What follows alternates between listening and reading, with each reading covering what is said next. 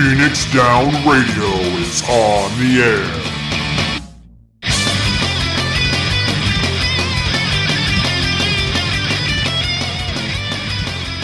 air. Welcome, everybody, to Phoenix Down Radio, episode number 150. Holy shit. Who thought we would get that far? Not me. It's a multiple of a 50. That's important somehow. Well, it's just a lot of episodes. I am your host, Klaus Nightbringer. Joining me, we have Talaz and Sayre, and making their return after, 5 years... Oh, good Callie, God. aka Scalia. Callie, thank you so much and welcome back to Phoenix Down Radio. How are you doing? I was trying to think of when my first appearance was, and I'm thinking like it might have been like episode 2 or 3, and then I think I did one more like I don't know, a year later maybe, but it was a long time ago. Yeah, I think you made 2 appearances in our first year of podcasting, and then sounds right. And then unfortunately, we haven't really talked much since. But you had Limit Break Radio. You were doing amazing things. 7 Deadly Streamers. Thank you so much for resubbing. Hi at Phoenix Down Radio, Finny One Pinion. Thank you so much for resubbing there in the middle of that. But Callie, you had. Limit Break Radio you were doing, then you moved on to Checkpoint XP, and you were doing your own thing there, and now you are doing your own thing with your own Twitch channel. Why don't you tell us a little bit about what's been going on with you? Sure. Yeah. Like you say, we were doing Limit Break Radio, and then we did Final Encountercast, and then we launched Checkpoint Radio, which became Checkpoint XP, and yeah, we were kind of all over the place, and I was fortunate enough to get to do Checkpoint XP for a couple of years, and unfortunately, that tenure came to an end in June of this year, and I took a couple days just to kind of decompress and realize that I hadn't really taken true time off in, I don't know, a decade. So yeah, a long time. So save for my wedding honeymoon. So I did take off time for that. So that's fair. But I took a couple of days off. My therapist advised me, hey, you should take a month and really think about what it is that you want to do next. This could be a big opportunity for you. And so as the good person that I am, I listened to my therapist and took all of 48 hours instead and said, yeah, you're right. I've listened and considered that, and then said I'm going to go ahead and just launch my own brand, and I'm sure it won't be a big deal or anything. So yeah, we launched our own brand at the beginning of July, end of June, right around that era. And we made affiliate on Twitch in a week, and we're already up over 100 subs, and it's been pretty unbelievable. Now, I guess we'll make the official announcement on here. Sarah and I are resurrecting an old show we used to do called Loathe at First Sight, where we make each other play the worst games that we can find and see if our relationship can stand the test of these awful games. That's going to be returning at the end of August, early September. We're still working on getting some production stuff done and getting a microphone set up for her properly. Oh, wow. But we are going to be bringing back Loathe at First Sight, and later this fall, I'll be launching my first solo podcast project. Well, nice. Not my first one, but my first one. Maybe that'll be any good. And what's that going to be all about? Well, here's the big issue, right? So for the last 5 years, I've had ideas when I would be doing Limit Break Radio or Final Encountercast or Checkpoint or whatever we were doing. I would have an idea for a show, and I go, wow, that's a really good idea for a show. Someone should do that. And then I realized I can't do that. I don't have time to do that. So I would just tuck it away and leave it somewhere. And now I can do any one of those shows that I want. And I've got about 5 of them. And I'm having a really hard time deciding which one I want to do. So I don't know yet is the short version. I'm really working on it, trying to figure out what it's going to be. I did have someone reach out to me with some interest in doing a tabletop role-playing game podcast, which would be one of their projects that I would be a part of. And I don't know if it's going to happen, but I'm fingers crossed that it will, because that would be a lot of fun. I have a Star Wars podcast that I really want to do. And I have a podcast about sexuality and kink mentality in the kink community that I want to do. And I also have a Final Fantasy 14 concept that I really want to do. So, there's a lot. Well, why not all of them? Yeah, because listen, for as long as I've been doing this, I have had I've had many great shortcomings, but the greatest of all of those shortcomings is my tendency to bite off way more than I can chew and do things like, what if I just launched 4 podcasts? That's a great idea. Oh, exactly. So of course you have decided to take a completely different tack this time around. Right. We're just going to launch one of them. And then what I think we're going to try to do is we're going to do a season of that podcast and then try a different show and do a season of that and see how how people react to it. By the way, are you taking suggestions for terrible games? Oh, absolutely. Listen, if it like here's the only thing. It has to suck. Like I want Sarah to be miserable when I make her play this. I want her to look at me and go, "I'm not sure I'm happy I married you anymore." Like if we can't get it to that level, it doesn't belong on Loathe at First Sight. She made me play the Friday the 13th game, not the new one that was playable, the NES one. It sucked. She made me play that garbage. I made her play Bubsy 3D. Somehow we're still married. I can't believe she didn't break up with me that night. Oh boy. Yeah. Oh, Desert Bus. Oh my God. Oh my God. Desert Bus would be a good one. Desert Bus sucks. I'm making her play Desert Bus. We're going to do that. I feel like that's one where it's like, okay, now let's have a conversation about our relationship while we're doing this. The old shows, it was like, all right, let's go get ice cream and fool around so that we like don't hate each other forever. Like that was it. Of course, I can't do the fooling around bit on Twitch. They're really against that. That said, subscribe to my OnlyFans. No. Very nice. Yeah, I may send you a couple suggestions. Oh, please. I would love it. Yes, Kaya pointing out in the chat, my Discord channel, if you'd like to join it, has a request channel where you can request all kinds of garbage for me to play. So, yeah. And we'll make sure to link to all of your things within the show notes as well, your Discord, Twitch, all of that. So make sure to check out all of that if you're listening on the podcast instead of joining us live here at twitch.tv/PhoenixDown which you should be doing because we have a lot of fun every other Saturday night. So Talaz and Sarah, what the heck have you guys been up to since the last episode? Nothing nearly as cool as what Callie's been doing. Right? Callie's always a tough one to follow, so. How do we follow that? I built a site. It was cool. Very nice. We celebrated Hachiroku Day by frying a bunch of tofu and talking about cars. Nice. And I played through Final Fantasy 1 and Final Fantasy 3 Pixel Remaster. I have I mine got my upstairs. Britannia one. I need to get that framed. Yeah, mine's upstairs. I love that everyone keeps it. Like everyone's like, okay, I cannot damage this under any circumstance. Right. Exactly.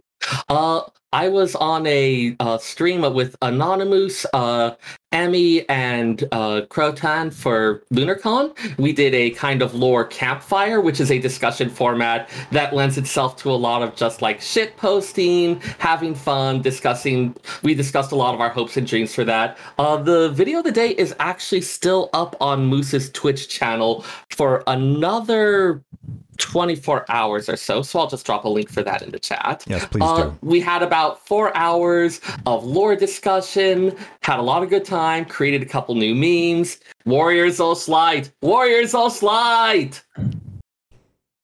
New Emperor of the Garlean Empire! Warriors all slide! I mean, I'm into it. And that was a part of LunarCon, right? That was a part of LunarCon, yes. Right. And we're gonna Moose had been invited as a special guest, and he was like, I should probably do something for it. And we'll so we had a good time. We'll talk about that a little bit more in the game and community news as well. And I've made good on my promise. Last year, you amazing people helped us to raise over $1,000 for Extra Life. So thank you very much. Because of that, I promised you I would be playing my least favorite Final Fantasy game, which is Final Fantasy X-2. And we started that on Tuesday. And that's so mean to FF10-2. There's so many trash Final Fantasy games out there. I don't know why 10-2 gets so much hate. It's fun. It doesn't take itself too seriously. Listen, I don't love 10-2 either, but in a world where 12 and 13 exist, I actually like 12 and 13, except for probably Lightning Returns, better than 10-2. All right, well, that's an opinion. I don't know if it's a good one, but it's an opinion, all right. Hey, come on. 13-2 is the Chrono Trigger sequel we should have got. Send tweet. It is damn true. It is damn true. It's an amazing game. Sure. I said tweet. Yeah. But So we're going to be running through that on Tuesdays and Thursdays through August. We'll see how far we can get, and if you guys can help us raise some more money for our Extra Life this year, we may keep it going a little bit longer. So if we can get $150 raised this month, we'll push it in September. So if you have a few dollars to donate to amazing charity at like Extra Life, you can check out the link down below our page here on Twitch.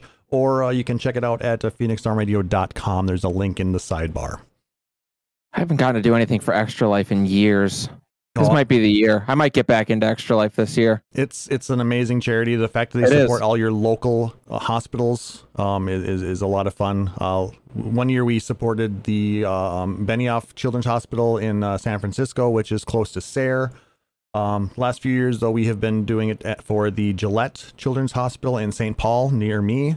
And I'm pretty sure there's a couple in Detroit that are supported as well. So there are, yes. So yes, it's all right. I'm gonna do it. I'm gonna do Extra Life this year. Yay! We got Callie into Extra Life. I'm in. Yeah.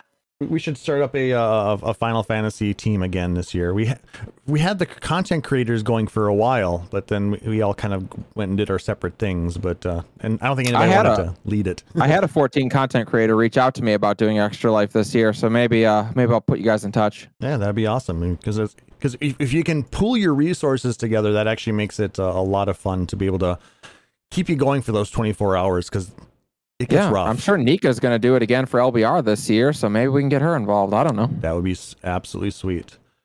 So yeah, let's go ahead and jump into that gaming community news. This one came to us from Josh, aka 7 Deadly Streamers. He emailed us at podcast@phoenixradio.com, which you can also do if you have anything you want to talk about or let us know. Kay from the Moogle Cafe is going to be hosting a Moogle Market on August 21st. You may remember, Kay, we talked about her, or Talas did in the last culinarian segment that he did for us. So was that last episode, or is that one before? I don't remember. Time is a thing. A while. So time doesn't exist. It's fine. It happened in the past and therefore is no longer real. But go out to mooglecafe.xyz /Moogle-Market-2021 and you'll have all the information on it is there. Let me bring it up here in my page. There's going to be a virtual venue where you can go hang out at the cute pixelated venue at gather.town. Make your own little avatar and just chill out. There's also go ahead. I've actually used Gather.town for a couple things before. A friend threw a New Year's party there. It's a really fun space. I like a lot. One of the things they do with it that's a little unusual is as you move around it, your proximity to other people determines a little bit of who you can see and who you can chat with. So it feels a little more like at a party where maybe you can go find a room to mingle with a small group and have a more private discussion. You can have game rooms where everyone can easily see each other. It's a really interesting exploration of virtual spaces, and I'm excited to see more people using it. So it's like multiplayer house party then? Kind of. How's it going, dude? Yeah. That game's terrible. If you want to, speaking of terrible games to play, if you ever get a chance to play House Party, go ahead and take a pass on that. It's bad. It's so bad. It's garbage. It's hot trash. A friend of mine's in it, and she's like, I don't know if I can tell my family I'm in this game. I'm like, oh God. No, listen, there are everything you're thinking. There are only 2 games that I have immediately been like, okay, you know what? Even I'm not comfortable playing this around people I consider family, and I'm pretty shameless, but I played that, and I played what's the new Mass Effect porn game? Subverse. It's basically Mass Effect porn edition. I started playing that and got to a scene. I was like, actually, you know what? Nope, I can't play this in front of you. Nope, this is a private game. Oh wow! The top result on videos for House Party. The video is titled "Don't Tell My Mom I Played This Game." House Party. Yeah. Yeah. Tracks. Oh wow! Tracks. This Sarah, no, this is a thing that exists. Sarah, later. Okay. Yeah, that's you. for You know me. that's I for have to stare after into the dark. void.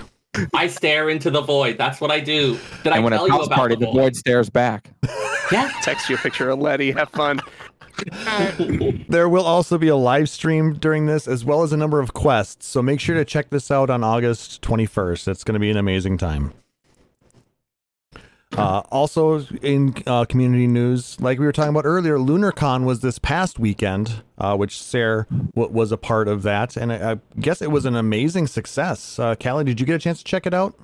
I did a little bit. I kind of lurked through most of it because like I found out about LunarCon, I feel like so late because people were talking about it through July, and my July is a giant haze of like planning a fundraising stream and launching a brand and trying to get the Twitch ready and commissioning artists and then so like it was like July 23rd or 24th and people were like, oh yeah, LunarCon's next week, and I'm like, what is LunarCon? And I had to like get caught up, and like I'm sitting here on Aetheryte Radio last Saturday as they've got two of the people from LunarCon on as guests, and they're talking about it. I'm like, oh, this sounds really cool. Why did I agree to follow them as a guest? That's a bad idea on my part. I'm not going to look great at all after this.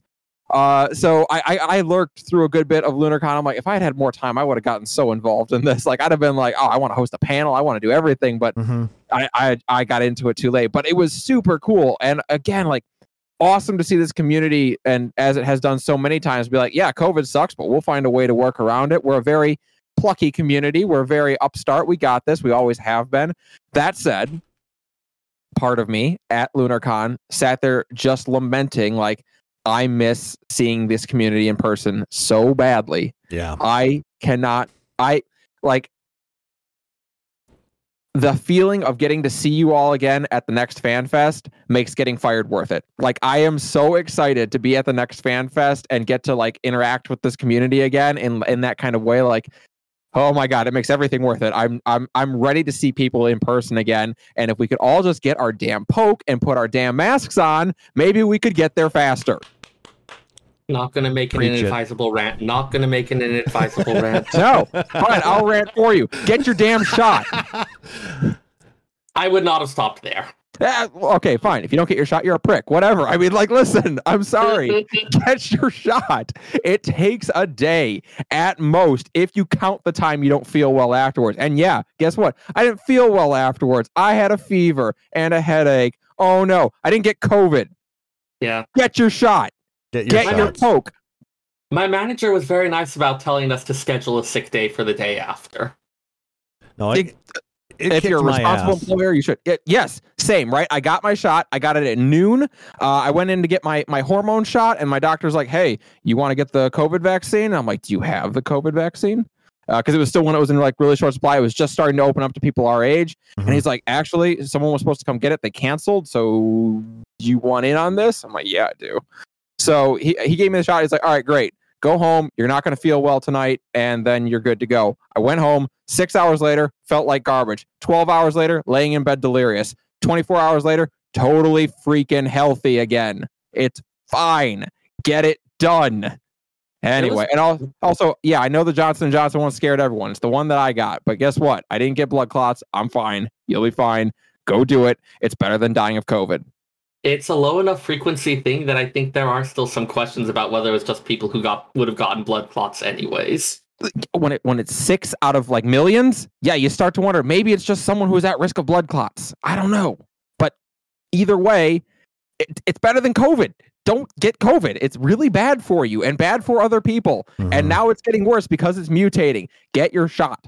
Sorry to hijack the show on get your shot campaign. Delta Plus just started showing up in the South Bay, so I've been a little anxious about that. Listen, I want a brand new campaign. We've been too nice about it so far. I want the campaign where it's get a shot or get a stab, and basically you get the shot or I come to your house and stab you. Oh no! So one way or another, you're getting poked. You can get poked by a knife or you can get poked by a needle. It's your call. It's the new campaign. Are you available for private stabbings? I am available for private stabbings. When I run for president of the universe, that is going to be my campaign that I run on. It is the poke or stab campaign. Yep, just reach out to Escalia at pokeorstab.com.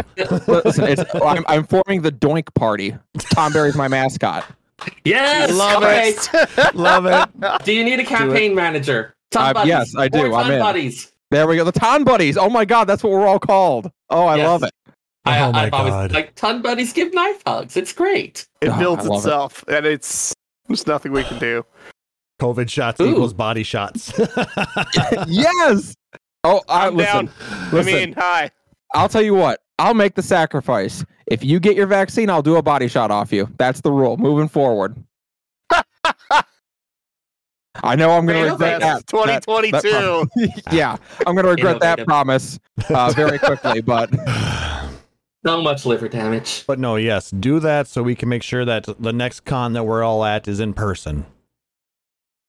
yeah, like literally, and like I don't mean to make it like really selfish, but it is really selfish at this point. I just want to go see people again. I'm going to Grand Rapids Comic-Con in 1 week. It's my first public appearance in 2 years, and I'm terrified to go. I'm like, great, I got a mask. I'm going to be doing like the full-on con plague scenario where I've got like a holstered thing of like hand sanitizer. I got fresh masks that were taken throughout the day because like that's what it takes to be able to go to an event. And even then, really, we probably shouldn't be going. Most people shouldn't be going because it's terrible right now. Like this thing is roaring back, and if you're out there and you haven't gotten your poke, it is literally all your fault. I'm talking to you. It's your fault. Blame yourself. Feel bad about it, and then get your shot. I hope our listeners are not among that, but if you are, please reconsider and get your shot. In my head, every one of my listeners is like super pro-vaccine, super like I don't like to think about like my listeners like in like any kind of bad context because it makes it really hard to do the show. Right. But and I know statistically one of them's got to be an anti-vaxxer. It's just got to be the case. But like to that, I have a message to my anti-vaxxer listener. Go listen to someone else. I don't like you anymore. Yeah. There are some groups for which I can at least. There are some groups for which I can at least understand and sympathize a little bit. There are some populations that have historically been treated very poorly by the medical community and have legitimate reason to be suspicious. Oh, 100%. That's it. That said, hey guys, don't remember die. like a year ago when we discussed that like we were going to bring levity to the situation and not do this on our feelings I'm now. sorry. You should have probably let me know that before I agreed to come on the show. That was a year ago before I had all these feelings. Well, I mean, That's true. listen, that was also pre-Delta variant where it's like, okay, you know what? We tried to have levity and we tried to be nice and y'all fucked it up. Now you don't get us to be nice anymore. Now we're going to be mean because clearly Now that's everyone all has you to- understand. Yeah, the niceness isn't working, so yeah, maybe we need to step it up a notch. Now everyone sits with their heads on their desks until someone admits who didn't get their COVID shot. Everyone or put nobody their says heads for down. anyone.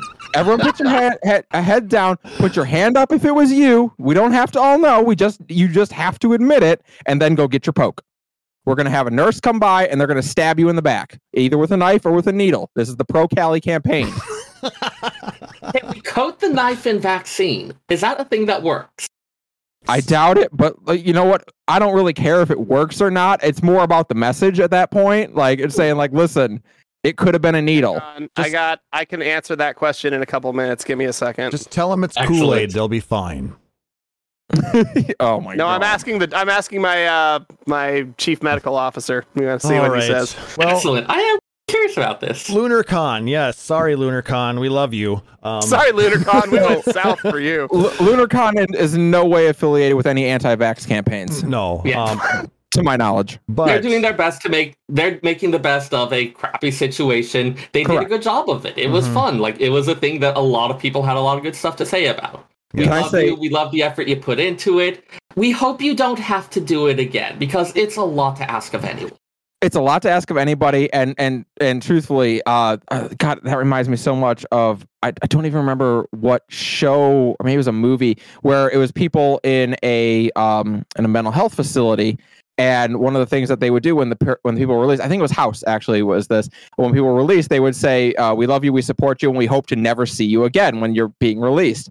And literally, that's how I feel about LunarCon. I love you, I support you, and frankly, I hope you never have to do this again. Like, I hope next time we do LunarCon, it is in a physical space, and we're all actually together doing something cool and incredible. Because you could build, like, LunarCon did well enough and was successful enough, you could build it into something unbelievable, and people would support it. Like, Yeah, the and they people who should. can put something together like this in a virtual setting, I would love to see what they can pull off in a physical one. Oh yeah, I would be all about that. Listen, hey, if you need a guest, I'm in. yeah, we I'll appear on pretty much anything.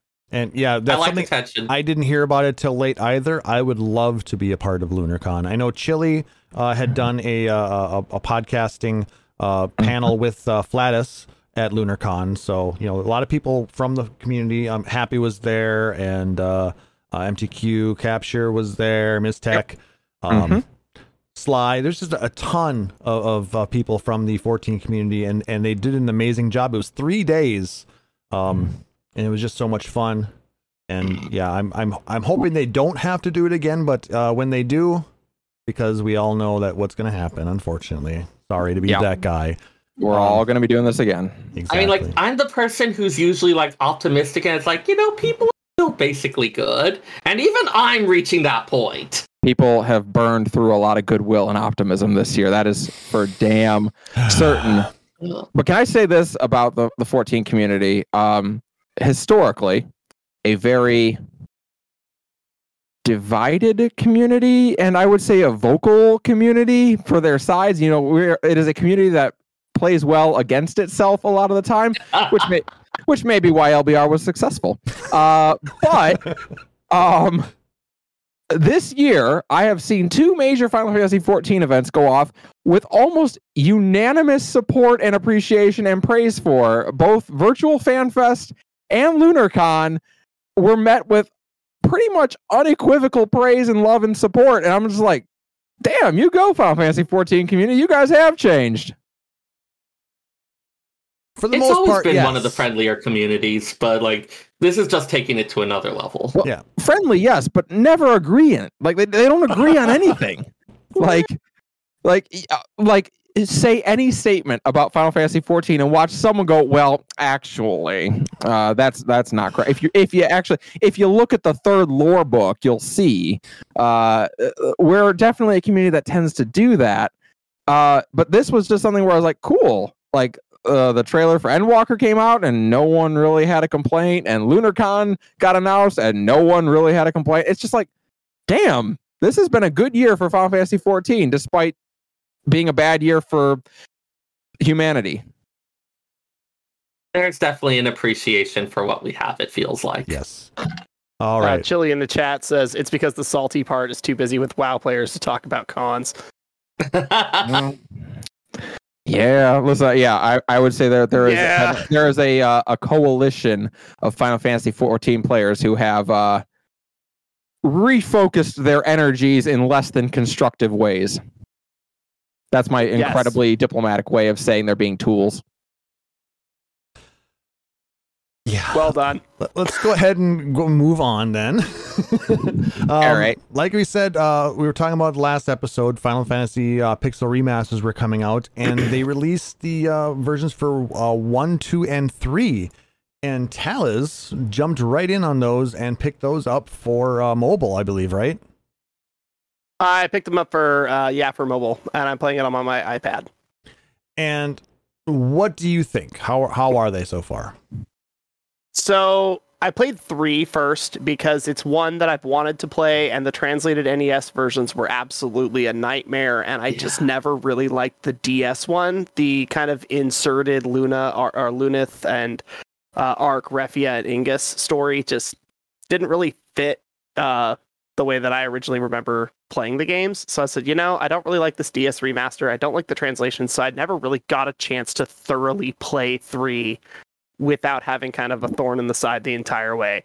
So I played through it, and everything fit. Everything made sense. Everything was intuitive. Learning spells, moving spells around, moving jobs, understanding how job level and character level worked was really, really intuitive and structured in a way that made the game easy to play for new players, but it still had all of the challenge and all of the combat nuance for all of the old players that have played 3 and 5 and tactics and all the really old job-based style games.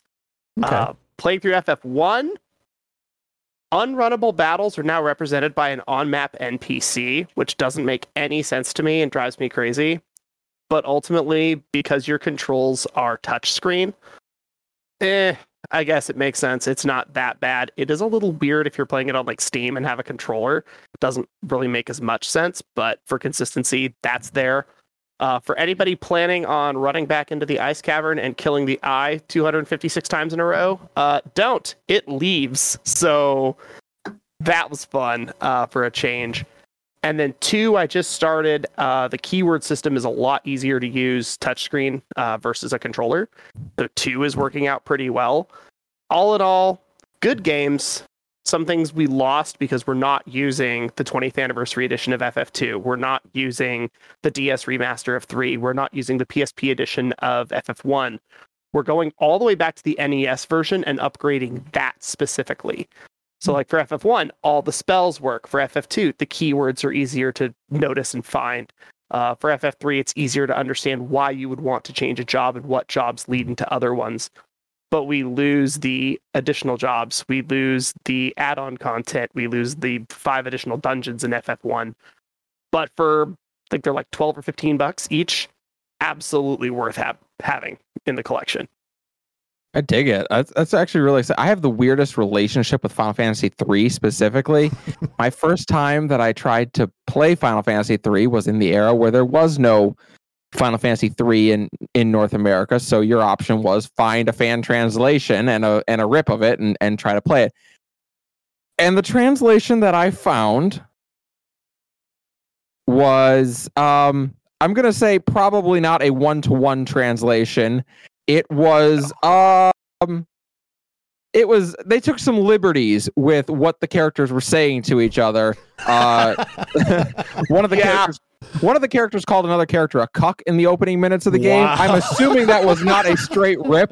Definitely not. It is always interesting to see the localizer's attitude creeping into it. Yeah, I would say they did not do the most faithful representation of the story of Final Fantasy III. So I kind of abandoned it, thinking like, okay, this is either the weirdest entry in the series or I cannot find a good version of it. Years later, I went back, and when they finally had released it over here, I started playing it and went, okay, you know what? It's fun. The job system is a little primitive, mainly because it was their first real go with the job system. It feels a little jank compared to Final Fantasy V, so it's fine, though. It's enjoyable. Then I got to the mini castle. And I've never had less fun playing a game in my entire life than I had in the mini castle in Final Fantasy III. And I was like, this game is the worst and I hate it. So for years, I held a grudge. Finally, I went back and played it and beat it. Probably just like, I don't know, 8 years ago, 8 years ago, something like that. And I was like, all right, once you get past that objectively terrible part of the game, it's pretty playable. So that being said, we're going to go into more detail in episode 151 when these two have had a chance to play them a little bit more or get more information about them. So without giving away too much content from the next episode, the mini castle is definitely in my list of short notes of things that were really difficult originally that are way easier this time. Oh, okay. Well, that's good. Because, listen, I'm all for games being hard. I love games giving a challenge. I'm a huge Dark Souls fan. I love those games. But there's parts of the game, there's times when it's just not fun. Like, if it isn't fun, then you failed. If it, like, Dark Souls never stops being fun. It's infuriating. It will make you very angry while you're having what you would argue to your wife while she's telling you to put the controller down for the love of God is fun. But the mini castle was not. Yeah. No, this is again not wanting just like. Oh, go ahead. Again, not wanting to poach too much from future episodes, but there's stuff that's a challenge, and then there's just like, okay, changing design standards. Yeah, true. That's also the other thing is to remember, this game came out in like 91, 92. We didn't have game design standards. We had, I hope this works. Like, that was all we had. And I worked at Nintendo, and I had the opportunity to see the spiral-bound notebooks that were the original bugs for some of the original Game Boy and NES games. And the bug write-ups are just like, play the game until this doesn't work. No, that's not game design. That's not bug testing. That's not QA. That's not how this works. But in 1990, 1991, that's exactly how it worked. So we just didn't really have everything that we do now. Think about it, though. Like, at that time, like, while, of course, we'd look at that today and go, well, that's completely unacceptable. At the same time, at that point, your game was 700 lines of code, and you could debug it in a few weeks. Versus where today your game would be millions of lines of code, and if you had to debug like it through with those notes, you would just never find it. No, I had somebody ask me like, "What's the hardest game you ever worked on?" And the answer is Animal Crossing New Leaf, and they were like, "Why?" And I said, 8 languages, 1.5 million text cells, and I had to make sure the microphone worked in every instance. I don't know German or Italian or Spanish or French. Wow. Yes. And I had to learn two dialects of Spanish and 2 dialects of French in order to test that game. Oh my gosh. So like some of the new testing standards are absolutely insane. The old testing standards were definitely bad, but for the modernized versions, it's for FF3, it's things like here's an NPC that forces itself to talk to you that says, "Make sure you bring black magic." Translation: physical weapons don't do anything. You should probably come in here with magic because magic isn't affected by mini. But they're very forward on the, hey, we're going to take your hand for a second and guide you into this and hope that it works out. Yeah, I mean, and think about it. Like when those games came out, especially Final Fantasy 3, like at that point, you couldn't even go onto game FAQs yet. Like that didn't exist yet. If you News groups might have existed if you knew the actual address. And if you had any way to connect to the internet, like if. Yeah, like nowadays, ironically, it would be more acceptable for them not to hold your hand because you would eventually just go, all right, this is crap. How do I do this? And go watch someone Twitch streaming it and be like, oh, you use magic. That makes sense. Use magic, or imagine somebody trying to find the one grid that has the final shield in Dragon Warrior, Dragon Quest 1. Oh. Like, there's no way that would work now, but boy, having to get numbers from 6 people and then count grids and hope you didn't lose count if you got into a random encounter in order to find an item in the world map by using the world map. Like, God, no, there's no way that would ever survive. But in 1988, it was totally fine. Hey, remember earlier when we were talking about standing in the Barnes & Noble and reading manga? Remember when you did that with video game guides? Yep, I surely do. So what you're trying to say is we're old. Yeah. I wasn't trying to say that. It just kind of happened. Yeah. Well, we are. I turned 32 last month, and I'm like, ugh. Shut up. I'm the youngest one here, and I'm 36. Well, We're so all I still have a children. couple years left. All right. All right, let's go ahead and keep moving on. There actually one of the biggest complaints that was heard about with the Pixel remasters was that god awful font. It's like, okay, you fix the sprites and then you transferred all the fuckery to the font. Yeah. Basically, yeah. But apparently there was a modder who has already released a pixel font pack for the Steam versions that's supposed to improve the readability and make things a little bit nicer. They're actually modeling it against Earthbound font, and it really fits the entire aesthetic. So if you are... It looks like the Game Boy Advance font is what it is. It looks like the Game Boy Advance font. And honestly, I've seen the screenshots.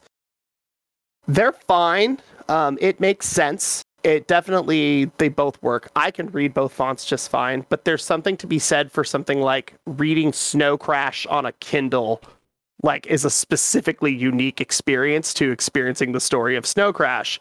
Playing Final Fantasy on a tablet with a touch screen that is also your phone, that is also your YouTube music generator, that also has Spotify. Maybe you don't need a Game Boy Advance font for that. Maybe you could have a more modern font for that. So I can see it on both sides. I like both, though. I think Seven Deadly Streamer says it best in your chat. They have to do something wrong, so people have to complain about something.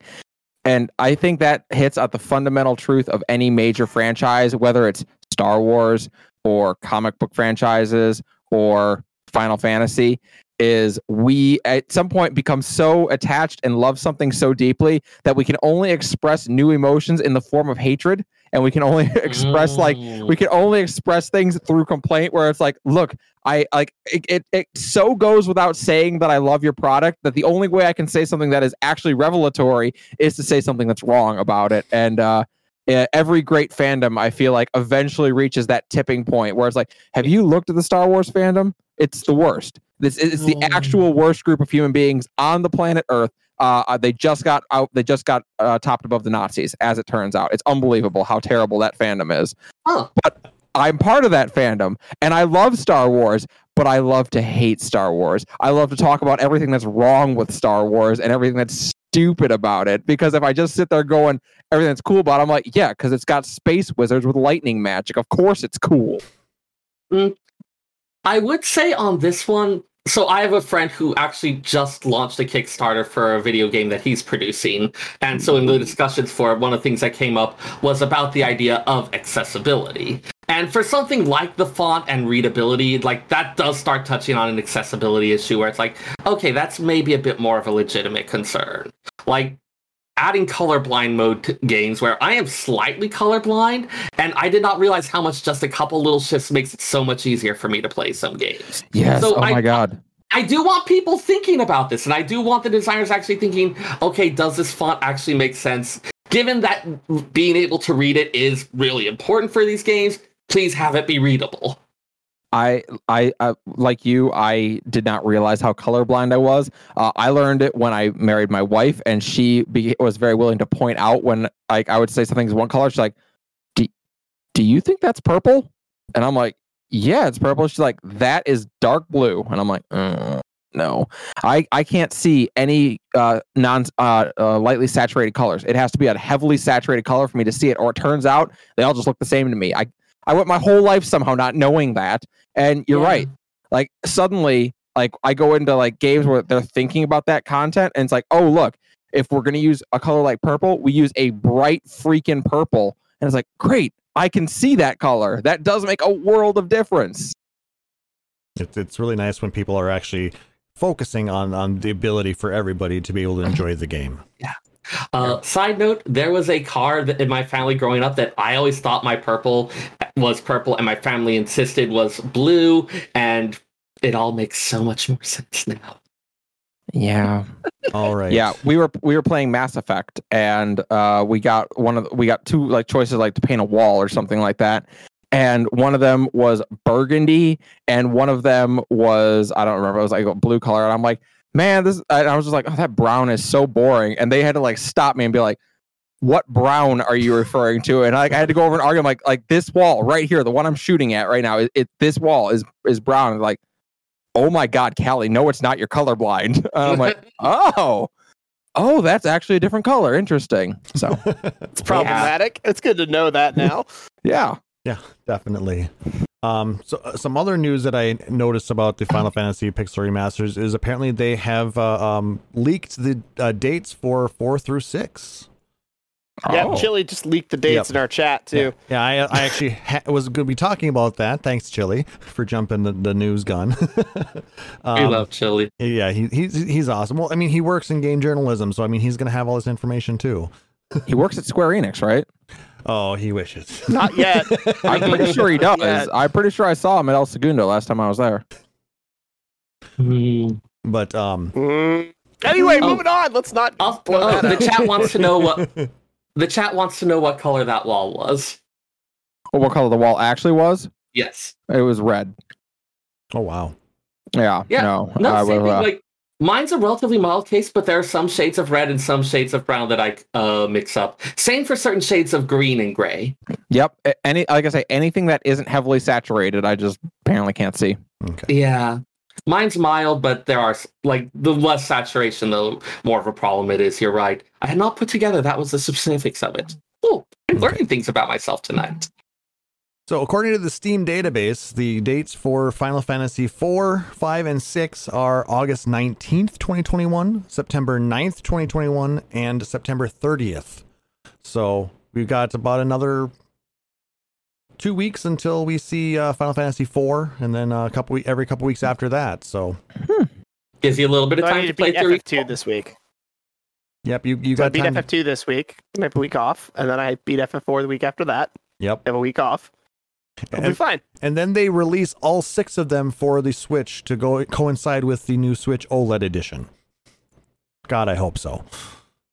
That actually would be fire. Right? Fingers That crossed. would be super cool. 'Cause I mean, People are going to be Yeah. really mad though if they do that after the all 6 come out and we buy them all separately on Steam and then they release a collection of them on Switch. People are going to be like, "You bastards!"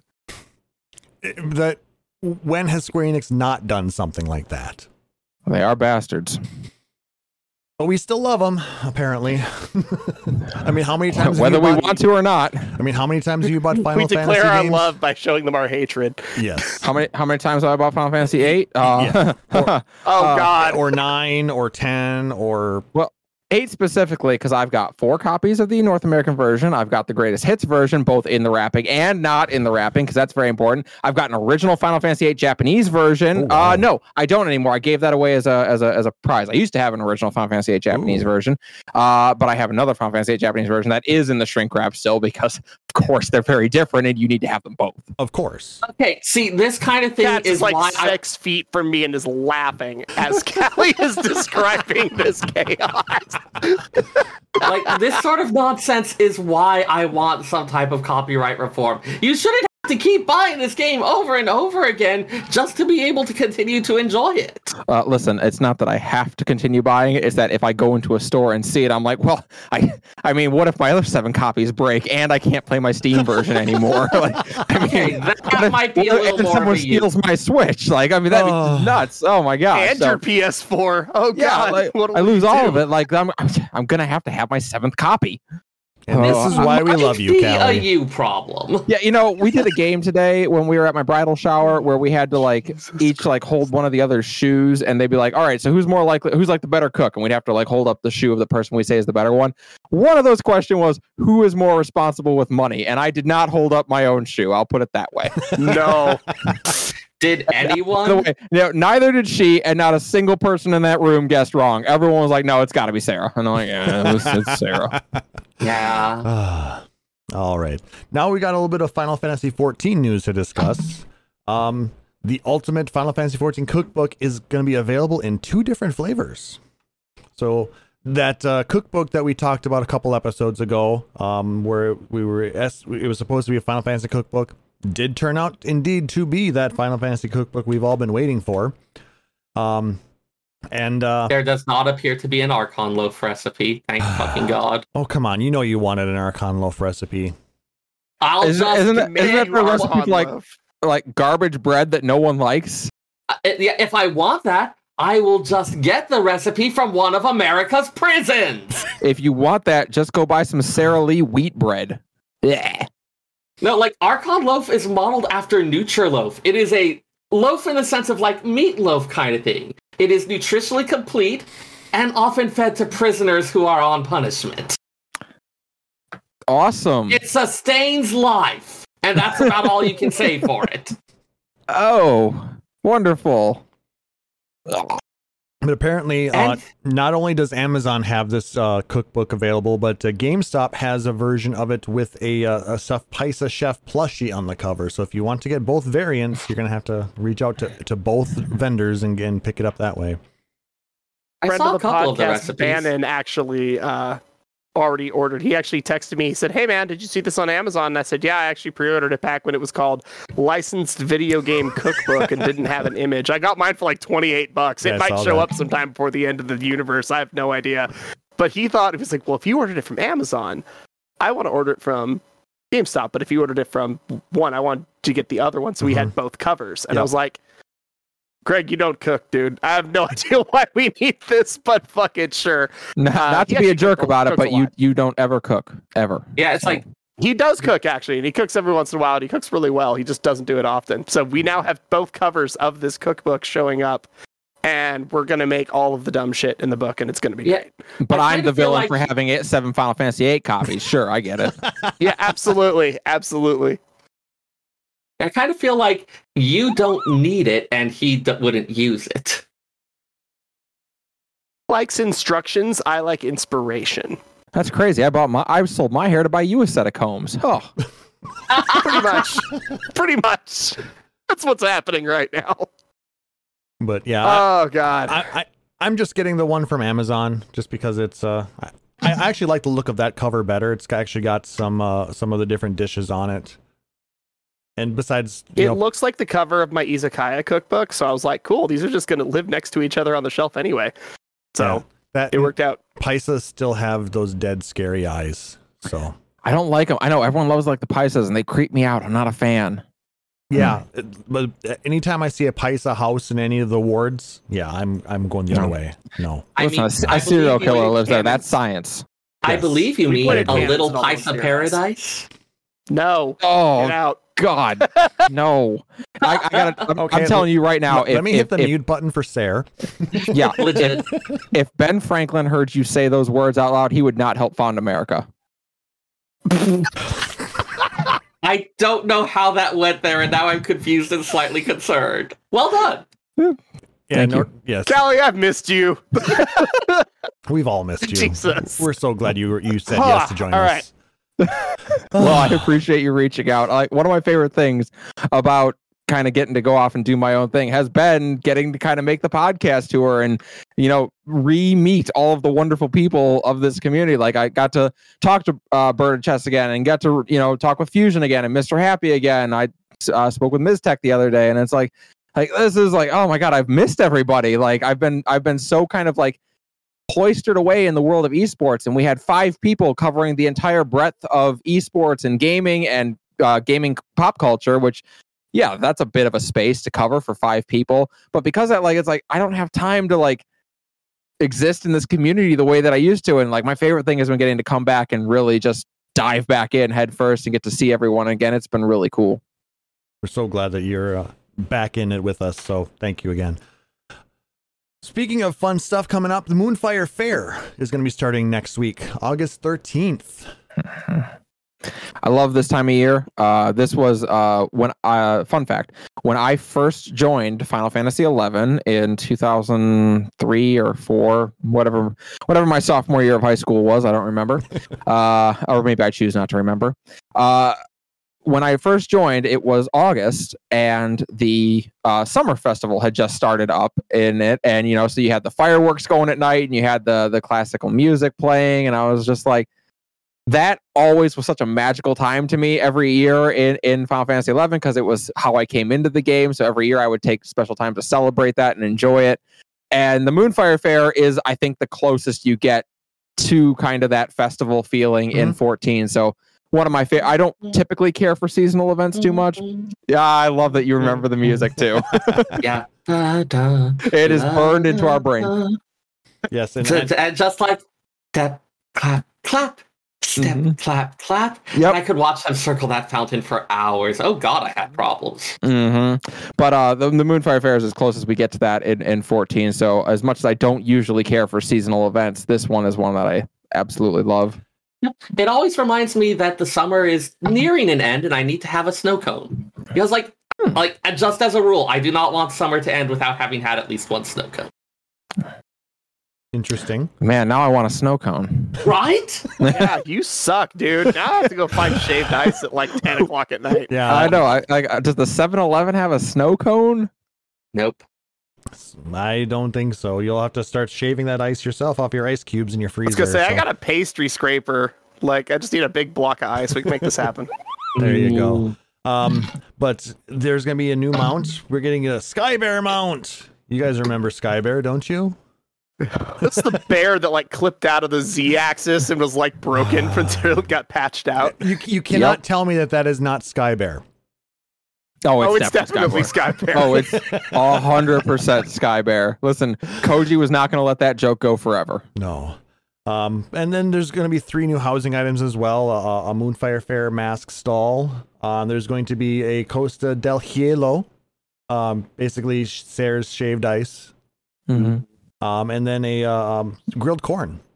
Always a fun one that I've always enjoyed it, from being a kid, living in the Midwest, sweet corn is literally all around me. Yep. And, getting fresh sweet corn grilled is amazing. It's so good fresh. You're Minnesota, right? Correct. Yep. Yeah. About as far west as you can go and still be Midwest, but you definitely are still Midwest based on the accent. Oh yeah, there, don't you know? Oh yeah, don't you know? Gotta get that hot dish there. Will you be adding some grilled corn? Listen, will you be adding some grilled corn to your hot dish? Yeah, every Midwesterner, by the way, can do that accent from birth. You just it's ingrained. You don't actually speak with it, but you do know it, and you can do it. And it comes out at the most inopportune times as well. Inevitably, it's like someone oh man, Midwesterners always sound so weird. Hey, no, we don't, yo. And you're like, what? That doesn't make any fucking sense. What'd you just say? It comes off at the strangest moments. We had a dude try to navigate my house. He's a big dude. He just kind of had some issues getting through the doors. as he was passing people through the narrower parts of my house, it was always Sorry. Sorry. and it's just a chorus of everywhere he went. We were just like, dude, we're all from Seattle. We can't do this with you. We don't understand. Like, of course, growing up, you don't realize that it's not a thing everywhere. Like, it's just like, oh, you're trying to pass somebody. And then, like, for whatever reason, Midwesterners, like, we get more quiet the more urgent it is that we get past them. Like someone's like on fire in the next room. We're like, excuse me, I just gotta get around. Like, and people are like, yes, exactly. Our chat finds this remarkably relatable, apparently. Because Ope has become such a, I think it has, like, memes have made it a thing everywhere now. Everyone else says it ironically, and we're the only ones who are over here just like, don't you know? Sorry there. Yep. Yeah, let me just squeeze past you there. I just squeezed past you. Well, better be hitting the old trail here. 4 hours later. Or when one person leaves the party and has to be like the first person to do it, and then everyone gets up at the same time, is like, yep, I guess we better be heading out as well. Yep. Another Midwestern thing. Yep. We're so weird. Yeah, the long goodbye, affectionately known as the Minnesota goodbye. The Minnesota goodbye. See, I feel like the Minnesota goodbye is like some type of assassination technique. It might be now, but Sarah, can we do the West Coast goodbye, which is the, oh shit, where did that dude go? That's the West Coast goodbye. We just fucking leave. God. We don't tell anybody. I can neither confirm nor deny. We have that in the Midwest too. We just have a much more culturally insensitive name for it in the Midwest. So I'm not going to say it on stream here, but there is a name for that in the Midwest. He had to leave. He had to get early because somebody got him on the horn once. Bless his heart. Just like, whatever. That's Southern more than Midwest, though. Yeah, no. So Midwest is. Yeah, Midwest is an interesting place. There is nowhere else like it in the world, and thank heaven for that. Yes, Nick Nar, you're now in a Charlie Bean video. Not sorry. Not sorry. Bleh. Is the passive aggression required or just admired? A little bit of both. Are you in the West Coast or are you from the West Coast? Because there's a difference. All right. Susan Sprinkle, as someone from New Jersey that now lives in Indiana, can attest. Midwesterners are weird. We are weird. We are. No, we are a weird people that are simultaneously incredibly nice and incredibly petty about everything. Yeah, and extremely passive aggressive.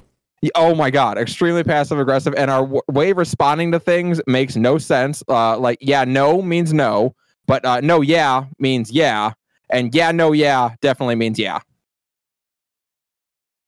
Oh, accurate. Accurate. Yeah, we're an interesting people. We should get out of this topic, or we're never going to. No, I mean this could definitely devolve into a whole Charlie Bean thing, but yes. This is why my shows always take 3 hours every time. I talk about garbage like this.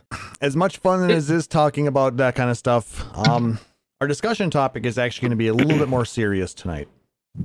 For those of you who might not be aware of what's going on, I'm just going to warn everybody before we jump into it that some of the things that are going to be discussed tonight are a little bit.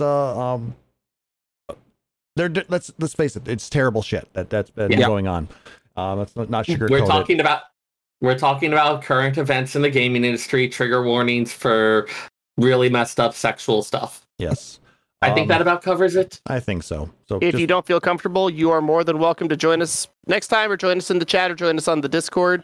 No hard feelings, totally all good. But because of what's happening and how pervasive it is within the video games industry, I felt that we needed to discuss this. It needs something that needs to be talked about, and we need to try and do something about it as best as we can. It keeps happening. It does. So you guys, I just want to make sure I understand this. You guys are thinking, all right, got our 150th episode. We've done 150 of these shows. We need to celebrate. We need to get everyone excited for 150 more episodes. And we're I've got it. Blizzard Activision Blizzard. That's what we're going to talk about. That's Stellar. how we got there. No. Stellar show planning. Do you know what we did for our 150th anniversary? We left. We got a bunch of guest hosts, sat them in a room with Nika, and then left.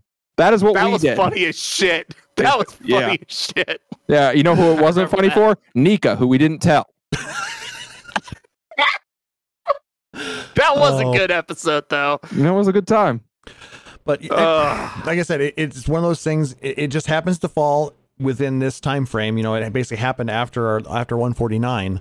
But because of what's going on with Activision Blizzard, for those who may not know, on July 20th, the California Department of Fair Labor and Housing filed a lawsuit against the World of Warcraft developer Activision Blizzard, alleging executives had, quote unquote, fostered a sexist culture of misogyny and frat boy rule for years, violating equal pay laws and labor codes along the way. The lawsuit, California is very labor friendly. We don't tolerate that kind of shit. No, it's and one thing that's important to mention about this too, because I saw a lot of people confusing this, especially in the early goings. Not so much now, but in the early goings, if you don't know, this was not an employee coming forward with allegations. This was the result of a years-long investigation into Activision Blizzard. These were the findings at the end of it, was that this had happened. So this was not a case of like, well, we'll see how it plays out. No. We know what happened. That's what the investigation was. And then the lawsuit now it's was okay, what are we going to do about it? Yep. Correct. So the lawsuit highlights clear disparities in hiring, compensation, and professional growth between men and women at Activision Blizzard, and paints a picture of sexism and abuse in the workplace. In the wake of these lawsuits and the tone-deaf response from senior leadership, thousands of workers signed an open letter to management spelling out their demands for improved working conditions, fair treatment of all employees, transparent hiring and compensation practices, and more, leading to a walkout from Blizzard last Wednesday. Many in the industry are applauding the workers' response and calling for a massive overhaul of the video games industry as a whole, some calling for unionization of development teams across all studios. As a result, many top-level executives at Blizzard have stepped down or been let go from their positions, including Studio President J. Allen Brock and Senior Vice President of Human Resources Jesse Meshuk, with more changes surely to come in the future. Just the shit that has been allegated is just... I don't want to necessarily describe everything that's been happening, but like Sarah has said many times in, pre-show stuff, one of the biggest things that came out of this was they had something called the Cosby Room. And they were very clear about what was being implied with that, despite the attempts to backpedal later on. Yeah, it wasn't subtle. So, I mean, monstrous is the word, first of all, to start with. Like, disgusting, horrifying, like... Bring up your thesaurus, type in horrifying, and basically the next 20 responses you see are going to be pretty applicable. This was a hard read. Like just reading the original California Department of Labor report was an incredibly difficult read to get through because I will say that I would say most women in any workplace, not just the gaming industry, but especially the gaming and esports industry, where it's particularly pervasive, probably have a similar story to share, which is like mortifying and should never happen. Government reports all of this sort also don't typically mince words about what happened. They're usually fairly direct and explicit about it. Yeah. This was crazy. Sorry, excuse me, I got a cough. No worries. Just for those who are maybe aren't aware of it, I did link a few of the sources that I used in coming up with this in the chat. So if you want to read up a little bit on this, please do. The more you know about it, the more it's disgusting, but hopefully it will help us to really understand what's going on and hopefully keep it from happening in the future. Anyway, and you were saying, Kelly. Yeah, I was saying, far from the first time that something like this has happened. Famously, a couple of years ago, Riot was met with this was an employee's allegation. This was not the result of a years-long investigation, but an employee's allegations that were found to be somewhat substantial. And they went through a very similar calls for, hey, we need unionization, we need better work standards, we want changes with management at Riot. And for the most part, Riot was able to take advantage of probably the ugliest truth of the gaming industry, which is that bad press only lasts until your next great release. And they had Valorant come out. They had League of Legends esports scene launch into the stratosphere. They had KDA happen, which launched them into the music stratosphere. And they had so many good content things come out that a lot of people kind of just I wouldn't say forget, but just kind of ignored that this happened, and no real substantive changes came out of it because of that. Now, We look at Blizzard, who, when's the last time they put out a game that was received well? Overwatch 2015? Yeah, that's probably the last good one. I mean, because the ones after that, you're looking at Warcraft 3 Reforged, which was an absolute joke. You're looking at Shadowlands for World of Warcraft, which was met with mixed reviews.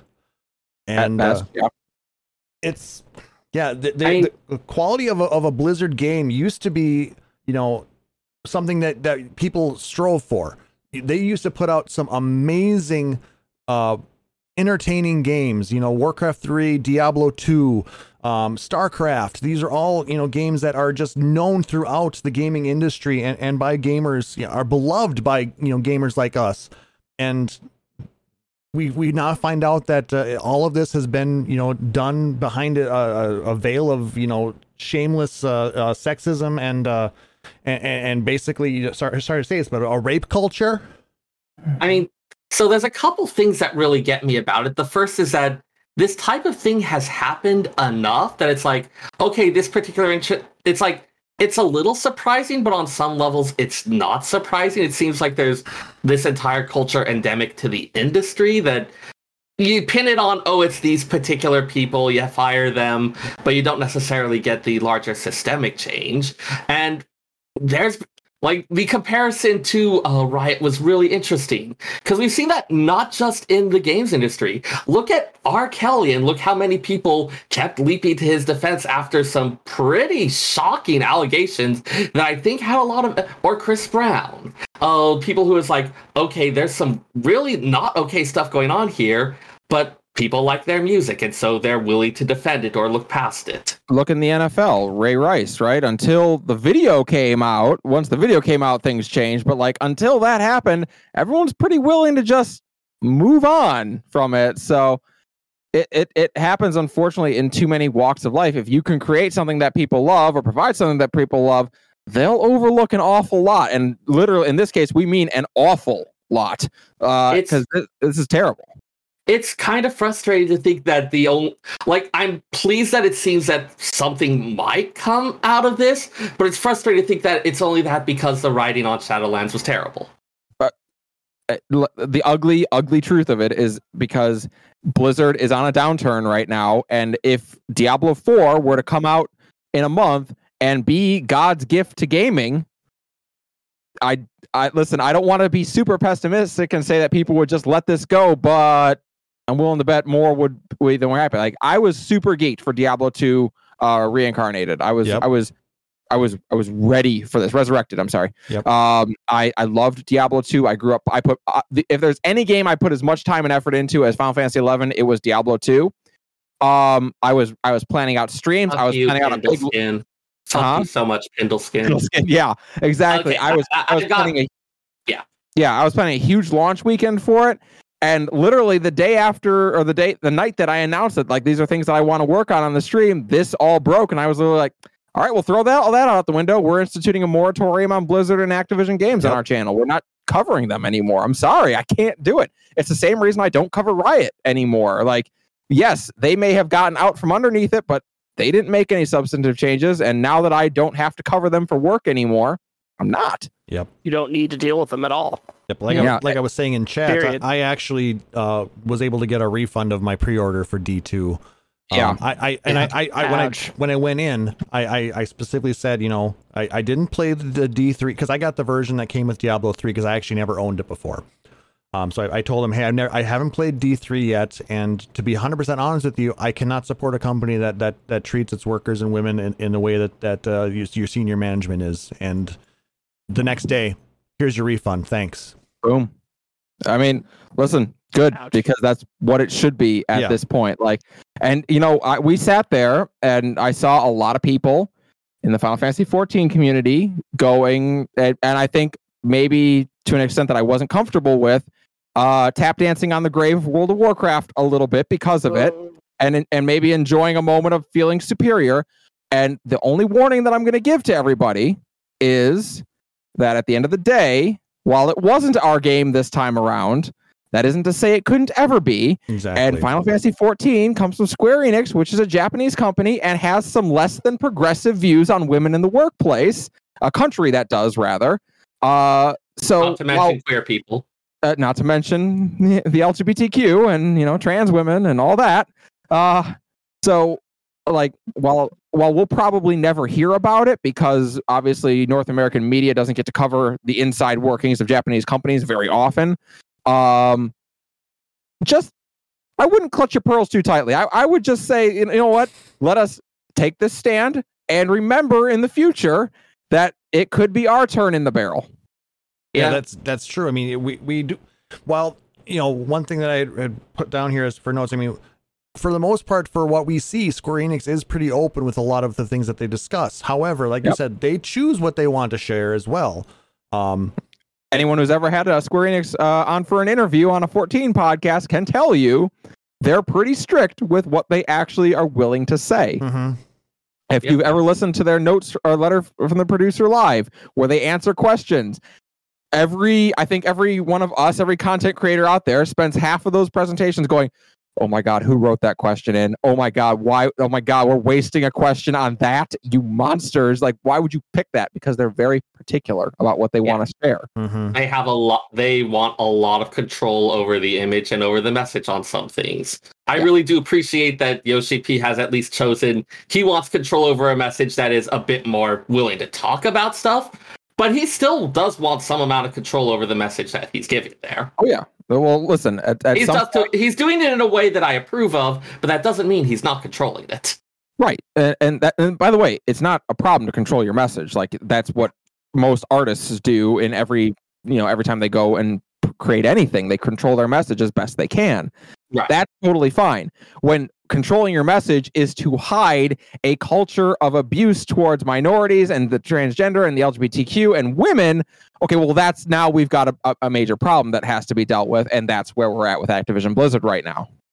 Yep, exactly. And like I said, like you said, we've heard, the same story came out of Ubisoft not that long ago, where there was a number of high-level officials and people in power who were let go from those positions, but again, nothing substantive has really come out of it. And the next time they come out with their next amazing game, a lot of that's going to end up getting swept under the rug, or maybe would have been if had not come out for this lawsuit right now. So I wouldn't even say it's not even swept under the rug, it's just kind of forgotten, outright ignored.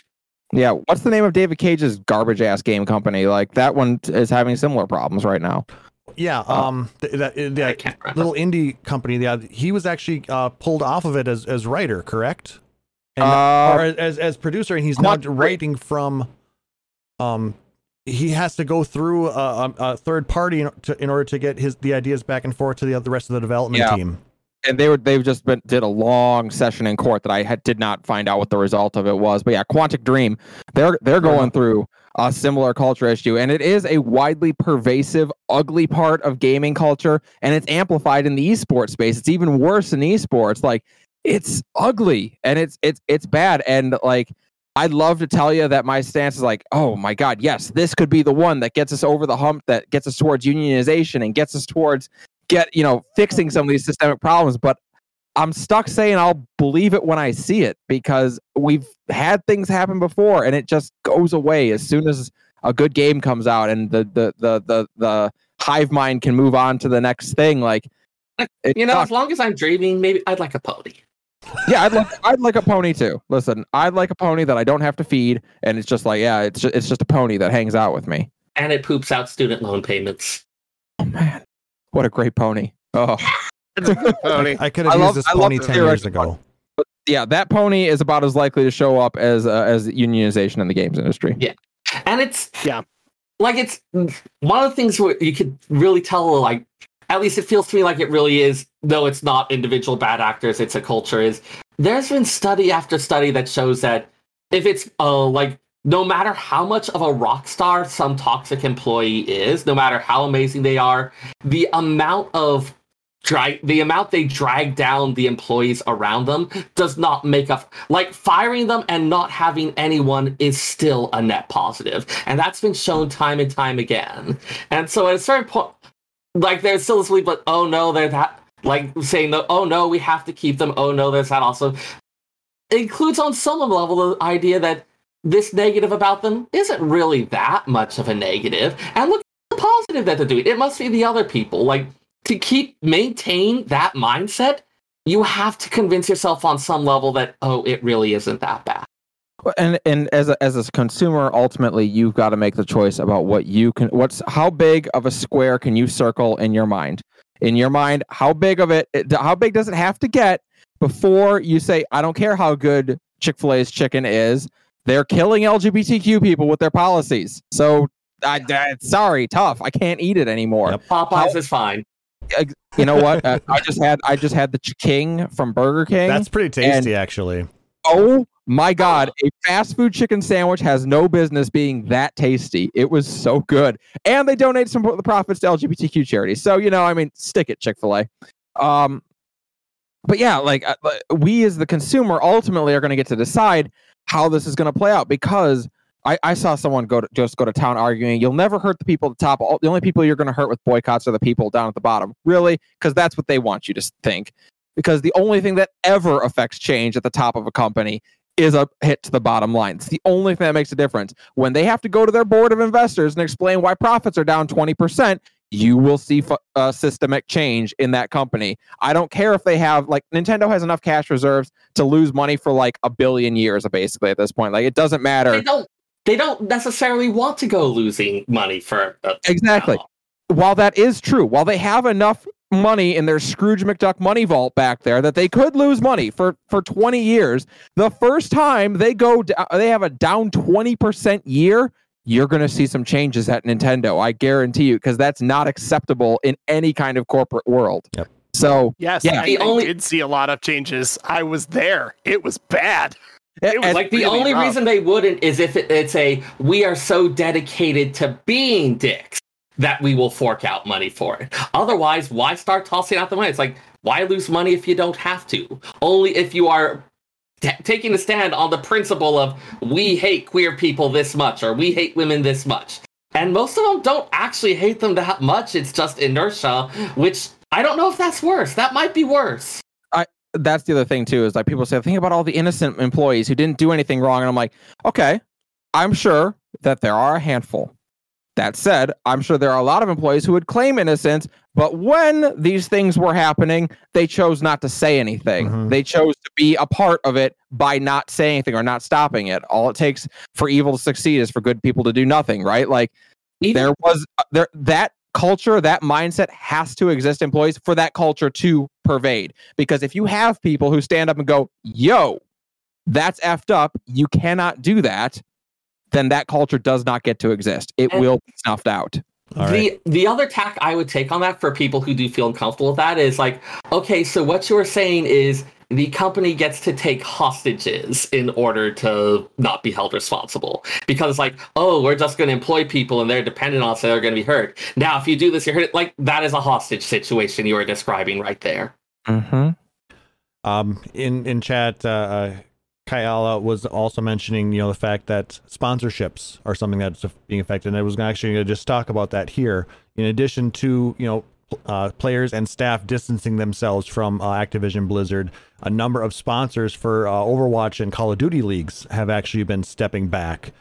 T-Mobile, Coca-Cola, Kellogg, and State Farm among them, have either flat out said they're done or just said, hey, we do not want you to use any of our advertisements or our name until we figure out what's going on with this whole situation. And that's a lot of money right there. I mean, those aren't small brands you're talking about. State Farm and Coca-Cola are some of their biggest advertisers. That is a hefty chunk of change. T-Mobile ads, the T-Mobile ads that were playing behind the teams and stuff during downtime when they were testing hardware and whatnot, all of those are gone. Those have just all been pulled until further notice. Mm-hmm. The cups that they were all drinking out of, the water bottles, all Coca-Cola branded, all gone. A lot of the news desk type of reporters, they had to pull all of the mugs. By the one way, team had T-Mobile on their jerseys and actually straight up had duct tape on their shirts to cover the T-Mobile. Yep. Not to sound like an apologist, by the way, but I gotta say this. Overwatch is the league that I think that cannot catch a break. First they're like, okay, we're gonna be the league that does physical in-person events, and we're gonna have road games and away games, and we're gonna bring that mindset to esports, which we were like, That's awesome. Do that. And they do it for a few weeks, and it's really cool. COVID happens and literally murders that whole plan, causes them to lose tons of money that they invested trying to set that up.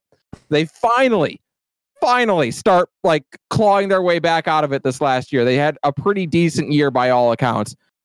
This happens, and it's like, yeah. What? At some point, you guys just weren't meant to succeed. I'm sorry. Sometimes you just get unlucky. Sometimes My you buddy work Justin worked for company. Funimation. He worked for Funimation for 11 years, and he was like, I'm going to do something different. And he works for Team Envy. And yeah, he's been having a rough couple years. He's like, this sucks, because he went to Team Envy, brought one of his assistants from Funimation with him. Overwatch League happens. And now he's like, awesome, Funimation closed their office. And this is a mess. Oh, God, what do I do? I have a child and a mortgage. What do I do? And It's been a rough couple of months. That's something super important to bring up, by the way, because we mentioned like, hey, how big of a circle can you square? Are you willing to take a moral stand against this? And I made this super clear the day that it happened, but I want to say it again here. I would never look at a streamer or at a WoW streamer or a Hearthstone streamer or an Overwatch streamer, someone who makes their living doing that, and say, yeah, I expect you to go broke and destitute to make a moral stance. No, of course not. That's insane. No one is going to make that choice. No one, I think, with a brain cell is going to make that. You have a mortgage to pay. You have a family to support. You don't get like that isn't your choice to make most often. Like at some point, like I have to do what I have to do to make sure that my wife gets to eat at the end of the day. So, your existence depends on bringing in a salary. And until that changes, shit like this is going to happen. Yay, capitalism. Yep. But what I was trying not to go into that rant. Well, I mean, that's where we are. But but that said, if this isn't your wake-up call to go, hey, you know what? Maybe at least a couple nights a week, I need to be diversifying into other games so I'm not fully supported by one company's games. Mm-hmm. Yeah, this like, and like to even for me, like I'm a Final Fantasy 14 streamer primarily, but do we do D&D nights? Are we doing a Hades night? Are we doing other games now? Because that was a great wake-up call for me. Like I'm not getting stuck in this situation, a year down the line. Also, it just keeps your content more interesting. Agreed. Frankly, I obviously if you're like, top tier Overwatch player, yeah, it behooves you to play Overwatch. You're going to be able to, use your skill to make money. That's the idea. But yeah, start, I wouldn't say give Valorant a try because I wouldn't say they're any less problematic, but like, I don't know. Nah, not CSGO either. Yeah. You know what? Maybe we should stay away from esports. Yeah, here's the problem. All bad. What do we play? Yeah. Listen, Minecraft is always pretty good. That's true. Wait. I will just play visual novels and it will be... I'll just play visual novels and it'll be story time for everyone. Exactly. But like that's what I'm getting at. Like how big of a square can you circle? Because if we were to find out the dirty laundry of every major game developer out there, I don't know that there's any of them that we would be very happy with what we found out. Like, I just don't think that that's the case. That's the ugly truth of corporate everywhere, basically. Yeah. So just know in your head where your lines are at and where it's like, okay, I can't support it anymore. I'm sorry. If you come out and you are anti-LGBTQIA, I'm sorry. My whole existence is built around this community that's been so wonderful and accepting to me. I loved Five Nights at Freddy's. I loved the series.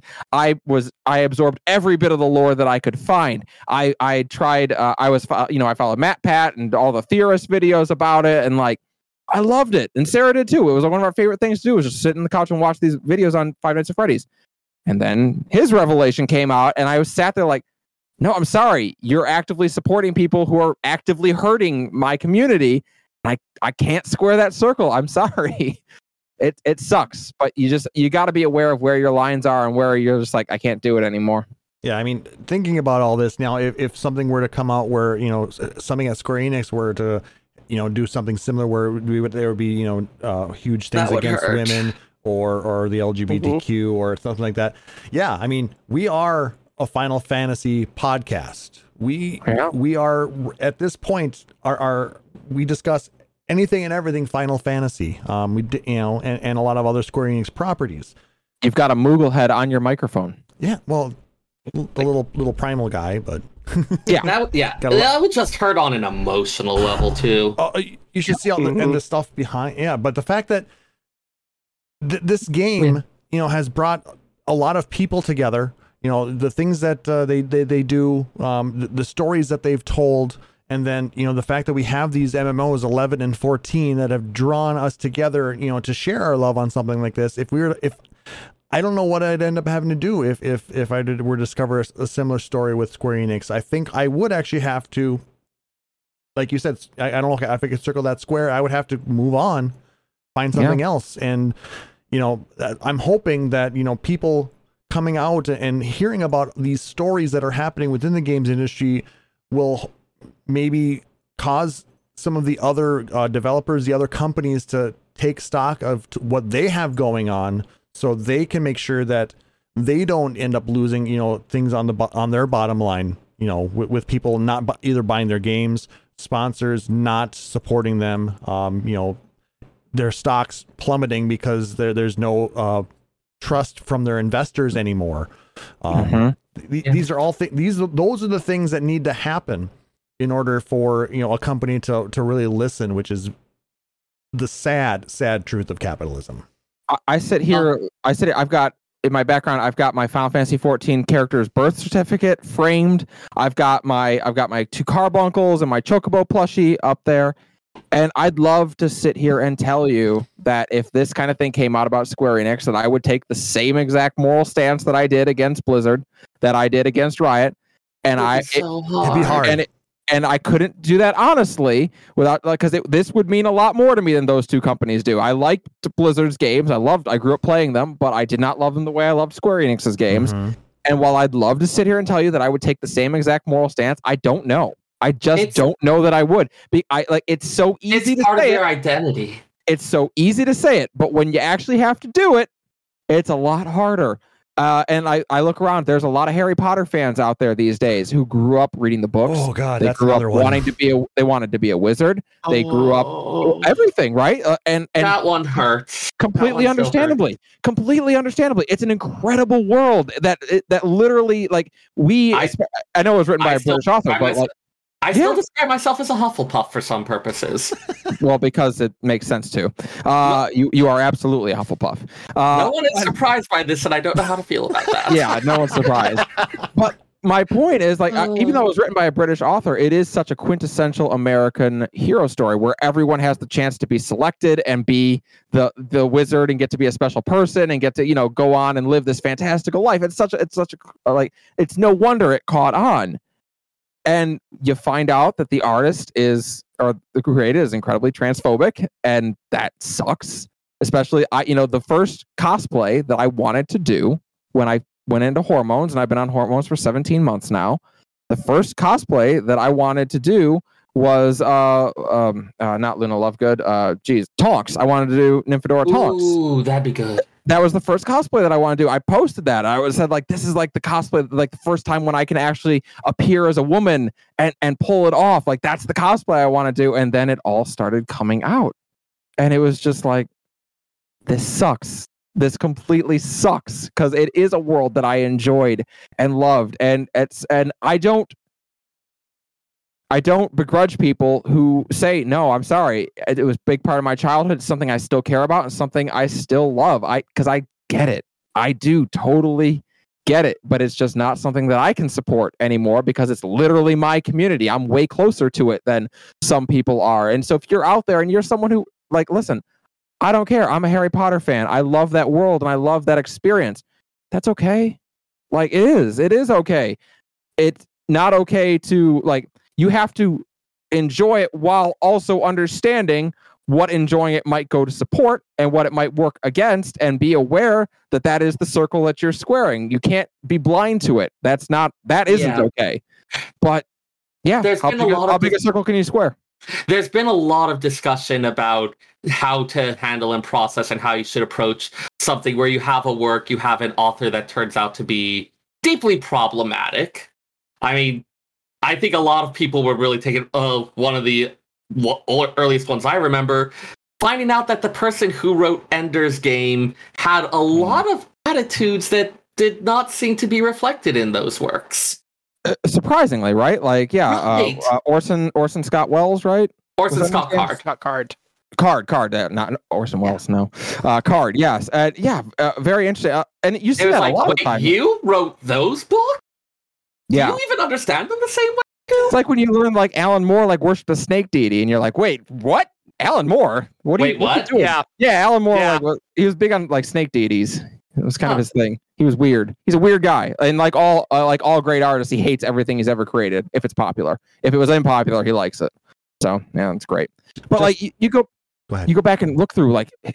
I'm sorry, I'm talking so much. I apologize. No, But you go please. back and you look through like have you ever actually read like the Mountains of Madness or Call of Cthulhu or that stuff, and you go, oh, you are really racist. This is way more dry and way more racist than I was expecting it to be when you go back and read it. You were not a fan of the black people or the Irish people or really anyone who didn't look just like you, as it turns out. Yeah, like now once you know about it, it's like, okay, you have these themes of like these people who look normal to the eye, but really they're subtly wrong and they're not actually human. And you started thinking about his rants about miscegenation. It's like, Oh, now it makes sense. They're all lizard people too. That's weird. Yeah, no. which is a pity because he also like broke out a lot of stuff about horror and created like entire genres that were really interesting to explore. Right, but And it's and like- that's the thing is, no one says that you're not allowed to enjoy eldritch horror because he had incredibly inappropriate opinions. Like, I mean, even in the 20s, like I would say those opinions weren't stellar. Like those, like those. I mean, they were never stellar, but like, Yeah. even in the 20s, some people would have been like, "All right, dude, you got to relax a bit. Like, come on." But no one's saying like you can't enjoy eldritch horror because of that. Like, no, it did come from a very problematic place, but it has grown so far beyond what that is. And now like there's from the Call of Cthulhu card game to Arkham Horror to what's the role playing game driving me nuts. Oh, jeez. I think it actually might be called the Call of Cthulhu. I don't think they're very creative with the naming. They always use that one. But it's grown and taken on such a life of its own. It's grown beyond the original artist, and it is over time, over the course of 80 years, become subjected to many new artists' interpretations of it and been reimagined by a whole generation of new artists. And the kind of thing that I know I saw Kaya mention in the chat, the nice thing about the Harry Potter fandom is how much that fandom has been co-opted by, or how much that whole story has been caught by the fans and just carried on and reimagined through their eyes. And that's where you can still really support the fandom without giving J.K. Rowling money, which is always a bonus to me. This is one of the reasons that I often argue for copyright terms being shorter, because there does come a point where it's like, okay, no, this has become a part of broader culture. Is it really owned by a single person at this point anymore? As a society, I think it's more reasonable to say, hey, some of this stuff does start, which I know a lot of individual artists get uncomfortable with the idea that at a certain point their work may be out of their hands and be defined by society and culture as a broader thing. But I feel like the balance just needs to be tipped a little more in that direction, just because that's kind of the reality of it. Well, you'll get that when you're able to talk to the mouse. They did not try an extension this last time around. I think because they're polling, like they did a bunch of polling and surveying and found that, okay, no, people are actually going to fight pretty hard against it this time. I'll see your ass in court. Stuff actually entered the public domain. Fuck you, Conan Doyle family. You have to work for a living sometimes. I know, like you think even the most recent Ace Attorney, right? The one that just came out, Sherlock Sholmes, because the original, I believe, first and second Sherlock Holmes books are still copyright. You can't use Sherlock Holmes. No, Sherlock Holmes is in the public domain now. The later ones are not copyrighted. Right. So like specific stories, but you can use the characters. Yes. You may not be able to use stuff about the characters that was defined in later stories, but... Got it. But like the most recent game that came out, I guess when they started developing it, probably wasn't at that point. Yeah. But now in the future, there may be a Sherlock Holmes game in the Ace Attorney, because that's what it's like. They're not shy about it. Like they call him Sherlock Sholmes, but it's Sherlock Holmes.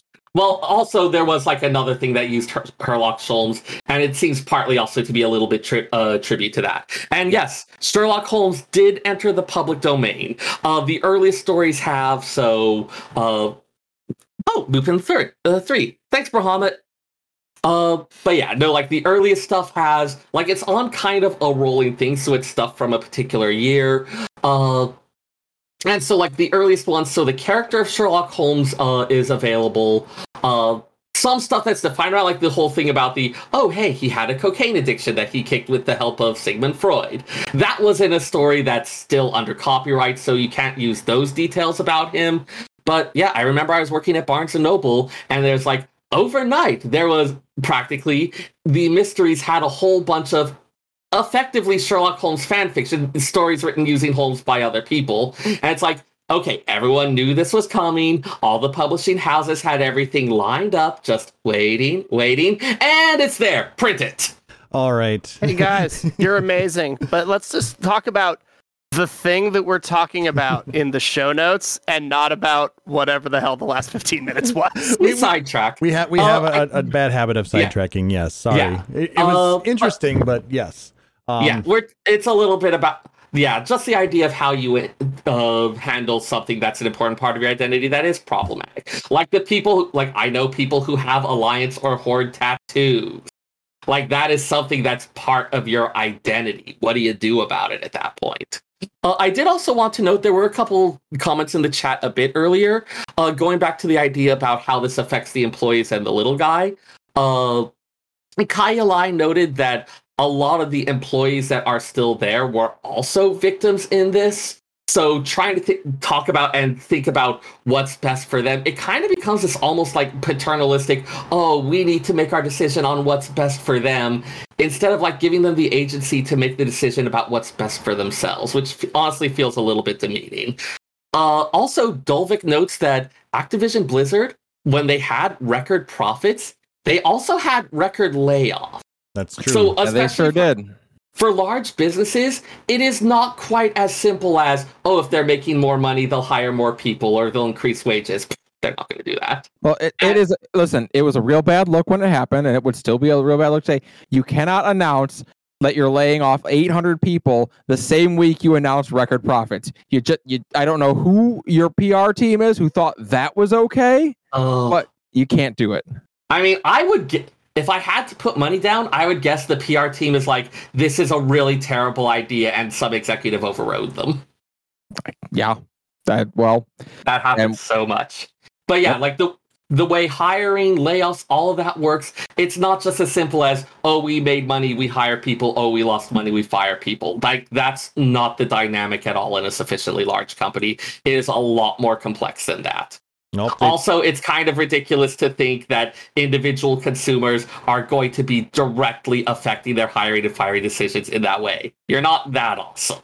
You do not have to say, I have a great power and how shall I wield it? I could destroy life. No, that's not what's happening here.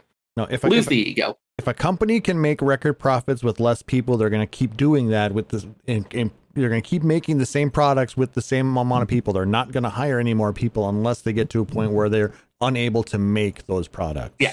Yep. Yeah, if they actually want to start expanding and making new things. But yeah, they're going to hire people because they have a specific purpose for it. They're going to fire people because they don't need them. And it's sad to see that, but that's unfortunately the way business works. Also, Kali chat wants you to know that a poolside plot is up in Ward 3. Okay. You know already. So listen, we launched our own free company in FF14, and I was out of the housing game because I got my own small house that we've had for a few months now, and now I'm stuck looking for a free company house, and I hate it. I want to die. A little bit of comic relief after all of that heavy stuff. So what are your thoughts on the whole lottery system that's going to be coming in Endwalker? All right. I'm going to make this just as clear as I possibly can make it. If this lottery system involves me giving Yoshi P 4 million gil and $20, and he flies to my house and kicks me in what remains of my dick as hard as he can until I vomit on the floor, it will be a better system than what we have right now.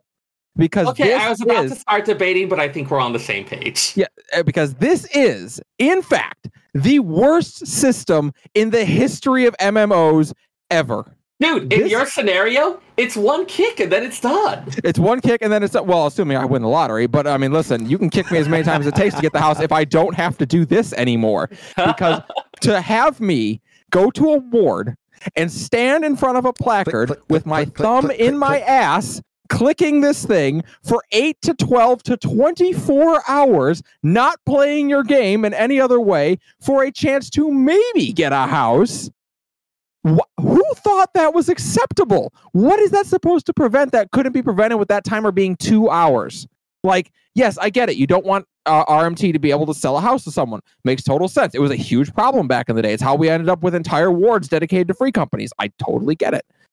But if you made it 2 hours, we live in the Discord era now where there is a Discord server that literally posts when a house goes up for sale within 20 minutes of it going up for sale.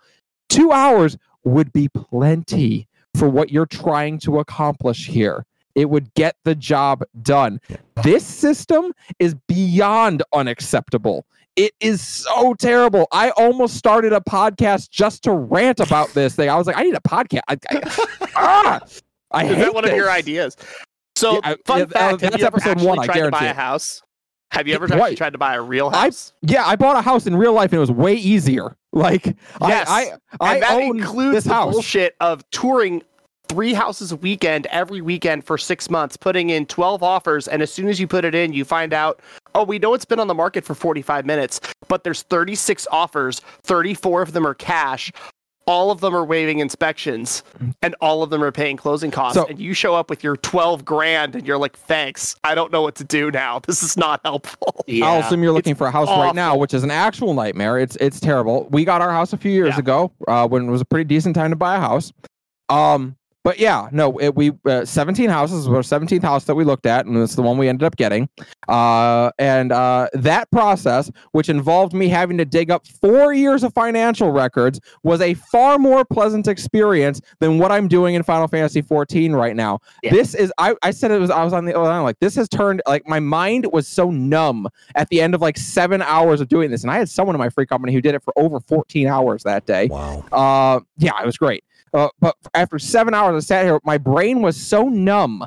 My mind was so numb. I'm like, I feel like I've been watching hypnosis porn for the last 7 hours. And all I can do is sit here and be like, good girls click placards. Good girls speculate in online virtual real estate. Yes, good girls do that. Like, that's all I can think about it. Like, Square Enix broke my brain with how awful this process is. Like, I don't know who. I've one time have I called for someone's job at Square Enix, and it was during Stormblood. I called for Yoshi's job, and I now have to eat those words because Shadowbringers is amazing. But I call for, I will call for the job of whoever designed that system. Whoever designed that system should go work on another game. I like any other game. Just get away from the ones that I play. Go work for David Cage, please. I'm begging you, because his games already suck. You can't damage those anymore. Like. Okay. It's comparable to here, but I'm in the Bay Area. Yeah. So, it's great. It's a good time. Everyone loves it. Kyle in chat saying the current 14 housing system is superior only to one other possible option: no housing at all. No housing in any form. I disagree. I firmly that disagree. Would be more egalitarian. I'm telling you something right now. I have been there on hour 8 when everyone is starting to go a little bit stir crazy, and everyone has that moment of like, can I tell you, I don't even care if I get the house anymore. I just want this house to go up for sale. I want someone to get it. I don't care if it isn't me. I just need this to end. This system would be better off not existing than what it is right now. This system is so putridly awful. Like, I don't know. Like I said, I bring back Loathe at First Sight. Maybe our first episode will be trying to buy a house in Final Fantasy 14. They should have to, for their next 14-hour stream, try and buy a house so that they can understand what they've put into this game. I would pay money to see that. I'd love to see them get on and just be like, for today's Final Fantasy 14-hour stream, we will be trying to purchase a house in the mist. And I knew I'd seen it. There was a Kotaku article talking about how the digital version of FF14 had sold out that started with Final Fantasy 14, the popular MMO about trying to find an apartment in San Francisco. Boom. Because it's the worst. Accurate. Accurate. Well, we've talked about a lot of different things. how we would accept, what would we do if our fandom were hit with something like this, and everything like what that. If it turns out that Yoshi P makes his employees all buy houses in the same way? I don't know. I'm gonna have to. I'm done with you then. Sorry. Listen, That's a human rights violation worse than Archon Loaf right there. I mean, as long as he makes everyone do it, like you just can't. Like, I just don't want to hear that you made only your female employees do it. That's like, I'm gonna have a big problem with that. Yeah. But I suppose this is something that's going to be going on for a while. I mean, this case is still, under investigation. They're still gathering a whole bunch of stuff. I don't know when the actual case is supposed to actually go to court. But I'm sure we're going to be hearing a lot about what happens here, and I'm hoping that. God, what if the Cosby Room isn't the worst revelation? Oh God, it does seem like every day there's something new. But like, to your point, I hope we're hearing about this for a while, because if we stop hearing about it, it's not for the reason you want it to be. Absolutely. Yeah. I mean, we want to make sure that this is something that is going to be the turning point. I want this to be that point where people wake up and they're like, hey, it's not drag cool it out for people to drag it out in the street and make an example of it. I was going to say drag it out into the sunlight, but sunlight's the best disinfectant. Well, why not just go with shame? Shame. There we go. Drag it out into the street and shoot it. How about that? This culture has to die. It needs to go away. Yes, absolutely. And at Activision Blizzard, they can fire their head of human resources all they want. They can fire the president of their company. You have to tear this out down to the root and basically start over. You don't, we saw it at Riot. You don't get to just send a guy on vacation for 8 months and expect something that's going to come back and change. No, you have to burn it to the ground and start again. Yeah. You got to go 7th Umbral Calamity on it. This has got to get ugly. Yeah, we need lasting change. We need protections and equality for everybody who is within the games industry. We need to make sure that that those that are in power are held accountable for what is happening under their watch, and that overall, I think if that can happen, I think video games are going to become the thing that they've always meant to be, and that's the thing that brings people together. It's hard to do. Changing the culture is hard. I will be watching this with great interest to see if they can maybe stumble towards something better. And I'm because sure right now it's happened a lot, and it's a hard problem. I'm sure that this is something that we will continue to talk about as more things pop up. But I wanted to take this time with somebody who not only looked at esports and the gaming industry in general, Callie, as you did that, in the past, but as somebody, all of us here are in some way, we're all attached to different properties that we really love and are scared, to think what would happen if something like this were to come out. And then the fact that, you as a trans woman, Sarah as a gay man, Tal is, myself as an ally. It's one of those things where we want to make sure that, those that we care about are not, it's abused. It's something that's hard for me to put to words. I'm sorry. No, because it is something that I do care about, and I hate seeing, these types of things happening in our world. So it's a hard problem. It is. I feel like that's probably a good point to put a pin in it. Yes. Also, I think Tal, you're running low on battery. I am running very low on battery. Okay. And I have a mind-blowing headache right now, so that sucks. But I'll get through it. Sorry. Yeah. Well, I think we can go ahead and start wrapping it up at this point then. All right, then I guess that's going to go ahead and do it for this episode, guys. If you liked what you heard, please make sure to like, subscribe, or follow us on Apple Podcasts, Google Podcasts, YouTube, Spotify, or whatever your preferred podcatcher is. And if possible, leave us a rating or review. It lets people find our show, and it lets us know how we're doing. If you really dig the show, you can consider subscribing here at twitch.tv/PhoenixDown Radio, where you get access to a number of subscriber-only emotes and badges, or You can also go out to our Patreon page at patreon.com/PhoenixDownRadio and support us out there, like our benevolent overlord Aurori Fenrir and our new shadowy foreign investor Tibian Salts. Ooh, All proceeds. I love Tibian. Vivian's great. Amazing. All proceeds go towards growing the show, cover things like hosting costs, allow us to improve and upgrade our equipment, as well as do some fun things like contests and giveaways. But as always, any kind of support, whether it's emails, likes, tweets or retweets, follows, subs, donations, whatever it is, it's greatly appreciated because we just love hanging out with you guys and interacting with you and the rest of the community.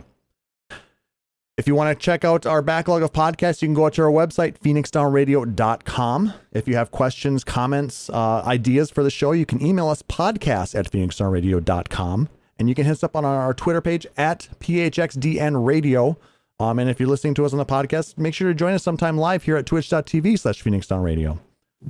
So, Callie, as our guest, again, thank you so much for joining us on this landmark 150th episode. We really appreciate it.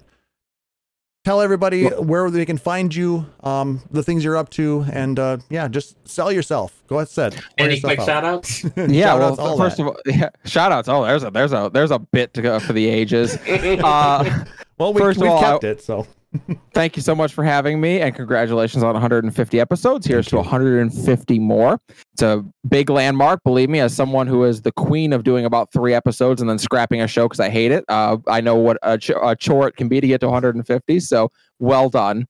My name is Escalia, and if you enjoyed listening to me tonight, you might enjoy checking out my Twitch channel, which is over at twitch.tv/Escalia, ESKALIA.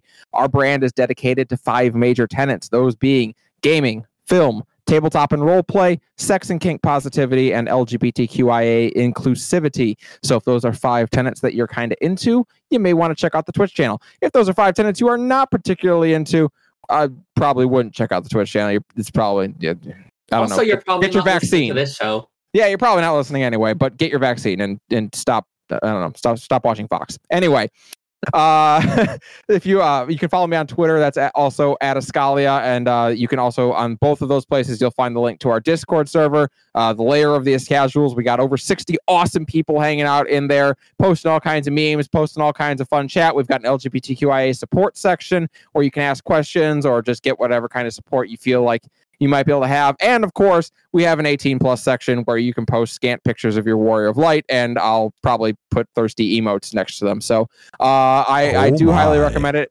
Oh my, indeed. It's a good time. It's worth hanging out in. I think you'll enjoy it. Please come check us out. We stream 5 days a week. That's Monday, Tuesday, Wednesday, Friday, and Sunday on the Twitch channel. Our schedule is posted on the Twitch channel. Check it out. It's a good time. A lot of Final Fantasy 14, a lot of Dungeons and Dragons, a little bit of variety in between those things. So yeah, that's it for me. Thank you so much. We really appreciate you joining us, and hopefully it's not 5 years until we see you again. No, I would hope maybe a little bit sooner this time, since, you know, like I say, I can do whatever I want now. No one can tell me no anymore. Exactly. Except my Caliente. That's my new favorite portmanteau. Oh, that is our 18+ memes section, the Escaliente memes. Nice. Beautiful. That's such a great portmanteau. I love that. Mm-hmm. Oh, great word. All right, Taliz, since you might drop out in your second year up. I vanish. Shout outs to everybody over the last week that has sent me the same Amazon link for the same cookbook. I've gotten it like no shit, like not exaggerating, at least 20 times in like texts and Facebook messages. Awesome. And somebody sent it to me on Instagram, and somebody found me on TikTok and like duetted something just to tell me about it. And I'm like, guys, I pre-ordered it way before all y'all. Don't worry about it. I promise. Beautiful. I will make almost everything in the book, and I'm gonna make Archon Loaf anyway, just to make Sarah sad. No, war crime. Yes. Yes. I'm gonna do war crimes anyway. At least this one comes with gravy. Shout outs to Pyrocats for making amazing soup, by the way, that does not include war crimes, but did include burdock root? No, something else. Lotus root, and it was fire. So good stuff. Shout outs to my friends for helping me celebrate the only holiday that I give a shit about, which isn't a real holiday, Hachiroku Day yesterday, in which we talked about cars and ate tofu, and it was rad. Are we an Initial D fan? Is that what I'm to take from that? So I'm wearing a Formula Drift t-shirt. I am also wearing the Initial D Theme Cafe hoodie that I picked up in Gunma. I was the biggest Initial D geek. Oh my god. I was a huge Initial D geek growing up. I was, oh my god. Anyway, I'm so excited. If you want to harass me and find weird shit that I've done, you can find me on TikTok or Instagram at Marvelous Tofu. Yes, definitely an Initial D fan for that. Yes. Thank you guys for having me. You're always welcome to come and join us, Talas. Thank you so much for being a part of our show. Zare. Yay! All right. So shout out once again to the fellow participants at the LunarCon Lore Campfire, Anonymous, Emmy, Croatan, and all the people who came out to watch, talk about their hopes and dreams for Endwalker, shitpost, make memes, and sidetrack onto things. I'll go ahead and throw the link to that video of the day up in the chat again. That's up for one more day, I think, because it's like for 1 week, right? It's actually, I think, 2. Oh, sweet. Okay, so that'll be around for a little bit. Moose said that he's going to try streaming some more, so if he does, I will probably be a bit more of a frequent guest on that. It is fun to shitpost with him. It's great. You can also... but yes, shout out to my wonderful co-hosts, to Kali for making this a really fun night. Really good discussion. I like that we can actually really start talking about some of these topics, really bring them out. As I said, like sunlight, best disinfectant. And so getting it out there in the open is something that I think really needs to happen. And I'm really happy that you did that with us. As well as to all of our amazing listeners out there. Love your comments, love your insights. You're the best. It's great. You can find me on Twitter at FFXIVSEYRR, FF14Sayer. Lately, I've been retweeting a friend of mine just started a Kickstarter for a game that's kind of a tribute to and inspired by Golden Sun and other classic JRPGs. I also post interesting stuff that I saw at the library, as well as occasionally things that I cook. Very nice. Again, thank you for being a part of this show from the beginning. I don't know how you stuck with me for almost 6 years. I have nothing better to do. Yeah. Literally, that's basically how I built my career with people. Hey, you got nothing better to do, right? Like, one of the reasons I will go hang out with Moose and discuss stuff at any time is I am that bored. But you had a good time doing it, and that's the important part. part. I absolutely did. Like, if I'm going to kill the boredom, that is an amazing way to do it. Absolutely. With something you love. Thank you again. And, of course, I want to shout out Callie. Again, 5 years was way too long. I'm so glad that you answered the call and said yes to join us on episode 150. It was amazing having you here. It's so great to see you again. And like I said, hopefully this is the first time of many. And we will see you again, hopefully soon, at the next Fan Fest. Oh, yeah. Please. Let's not wait until episode 300 for the next one. Exactly. No, please. No. Reach out anytime. I'm always open. And you're always welcome here with Phoenix Down Radio. Shout out to my other co-hosts, Sarah and Talas. You know, you guys put up with a lot of my shit. You know, and me not getting the show notes created until just this morning. Because I had. Hey man, we pull it off every week, and they don't know. Just hide it behind the veil. It's fine. I'm absolutely 100% cool with them knowing what's happening behind the curtain, because that's kind of how I roll here. But so thank you again for dealing with that. Thank you to everybody who's joined us new tonight, who came from Escalia's channel and from his Discord, for her Discord. Sorry, my apologies. Thank you for correcting. It's been, like I said, having you here has been absolutely wonderful. Thank you for letting us share our little world here with you. And we look forward to joining Callie and her community as well. And having a lot of fun and just sharing with everybody. So thank you so much for joining us tonight. And we hope to see you again soon. If you want to find me out on Twitter, I am at PHXDan_KLAUSS, where I recently posted that I had ran into the Moogle troop on Hyperion during the Make It Rain campaign here, which was, they're amazing. How they keep everything just so synchronized, and the songs that they do, it floors me every time I see a group doing this through performance action. So the things people do in this game it's awesome. Part of the reason why I love this game so much. Yes. So, for my co-hosts, Sarah Timono, and for Talis, for the amazing Callie, I am Klaus Neipberger, wishing everybody a wonderful evening. Thank you again for joining us on this episode 150. Here's to 150 more, and we will see you on the next one. Take care. Phoenix Down Radio is a production of PhoenixDownRadio.com and Illusion Productions. Final Fantasy XIV and Eorzea are trademarks of Square Enix. In-game content for Phoenix Down Radio is the copyright of Square Enix. Opening music for Phoenix Down Radio is provided by Guilty Gear Rock You. Check out the Metal Chocobo theme cover and many other music videos at youtube.com/Guilty Gear Rock You. Closing music for this episode is provided by Guitar Wanker 90.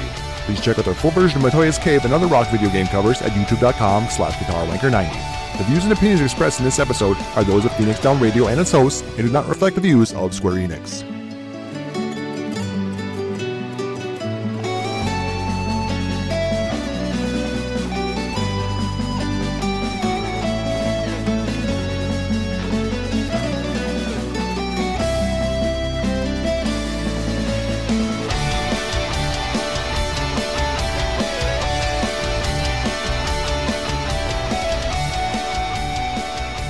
Man,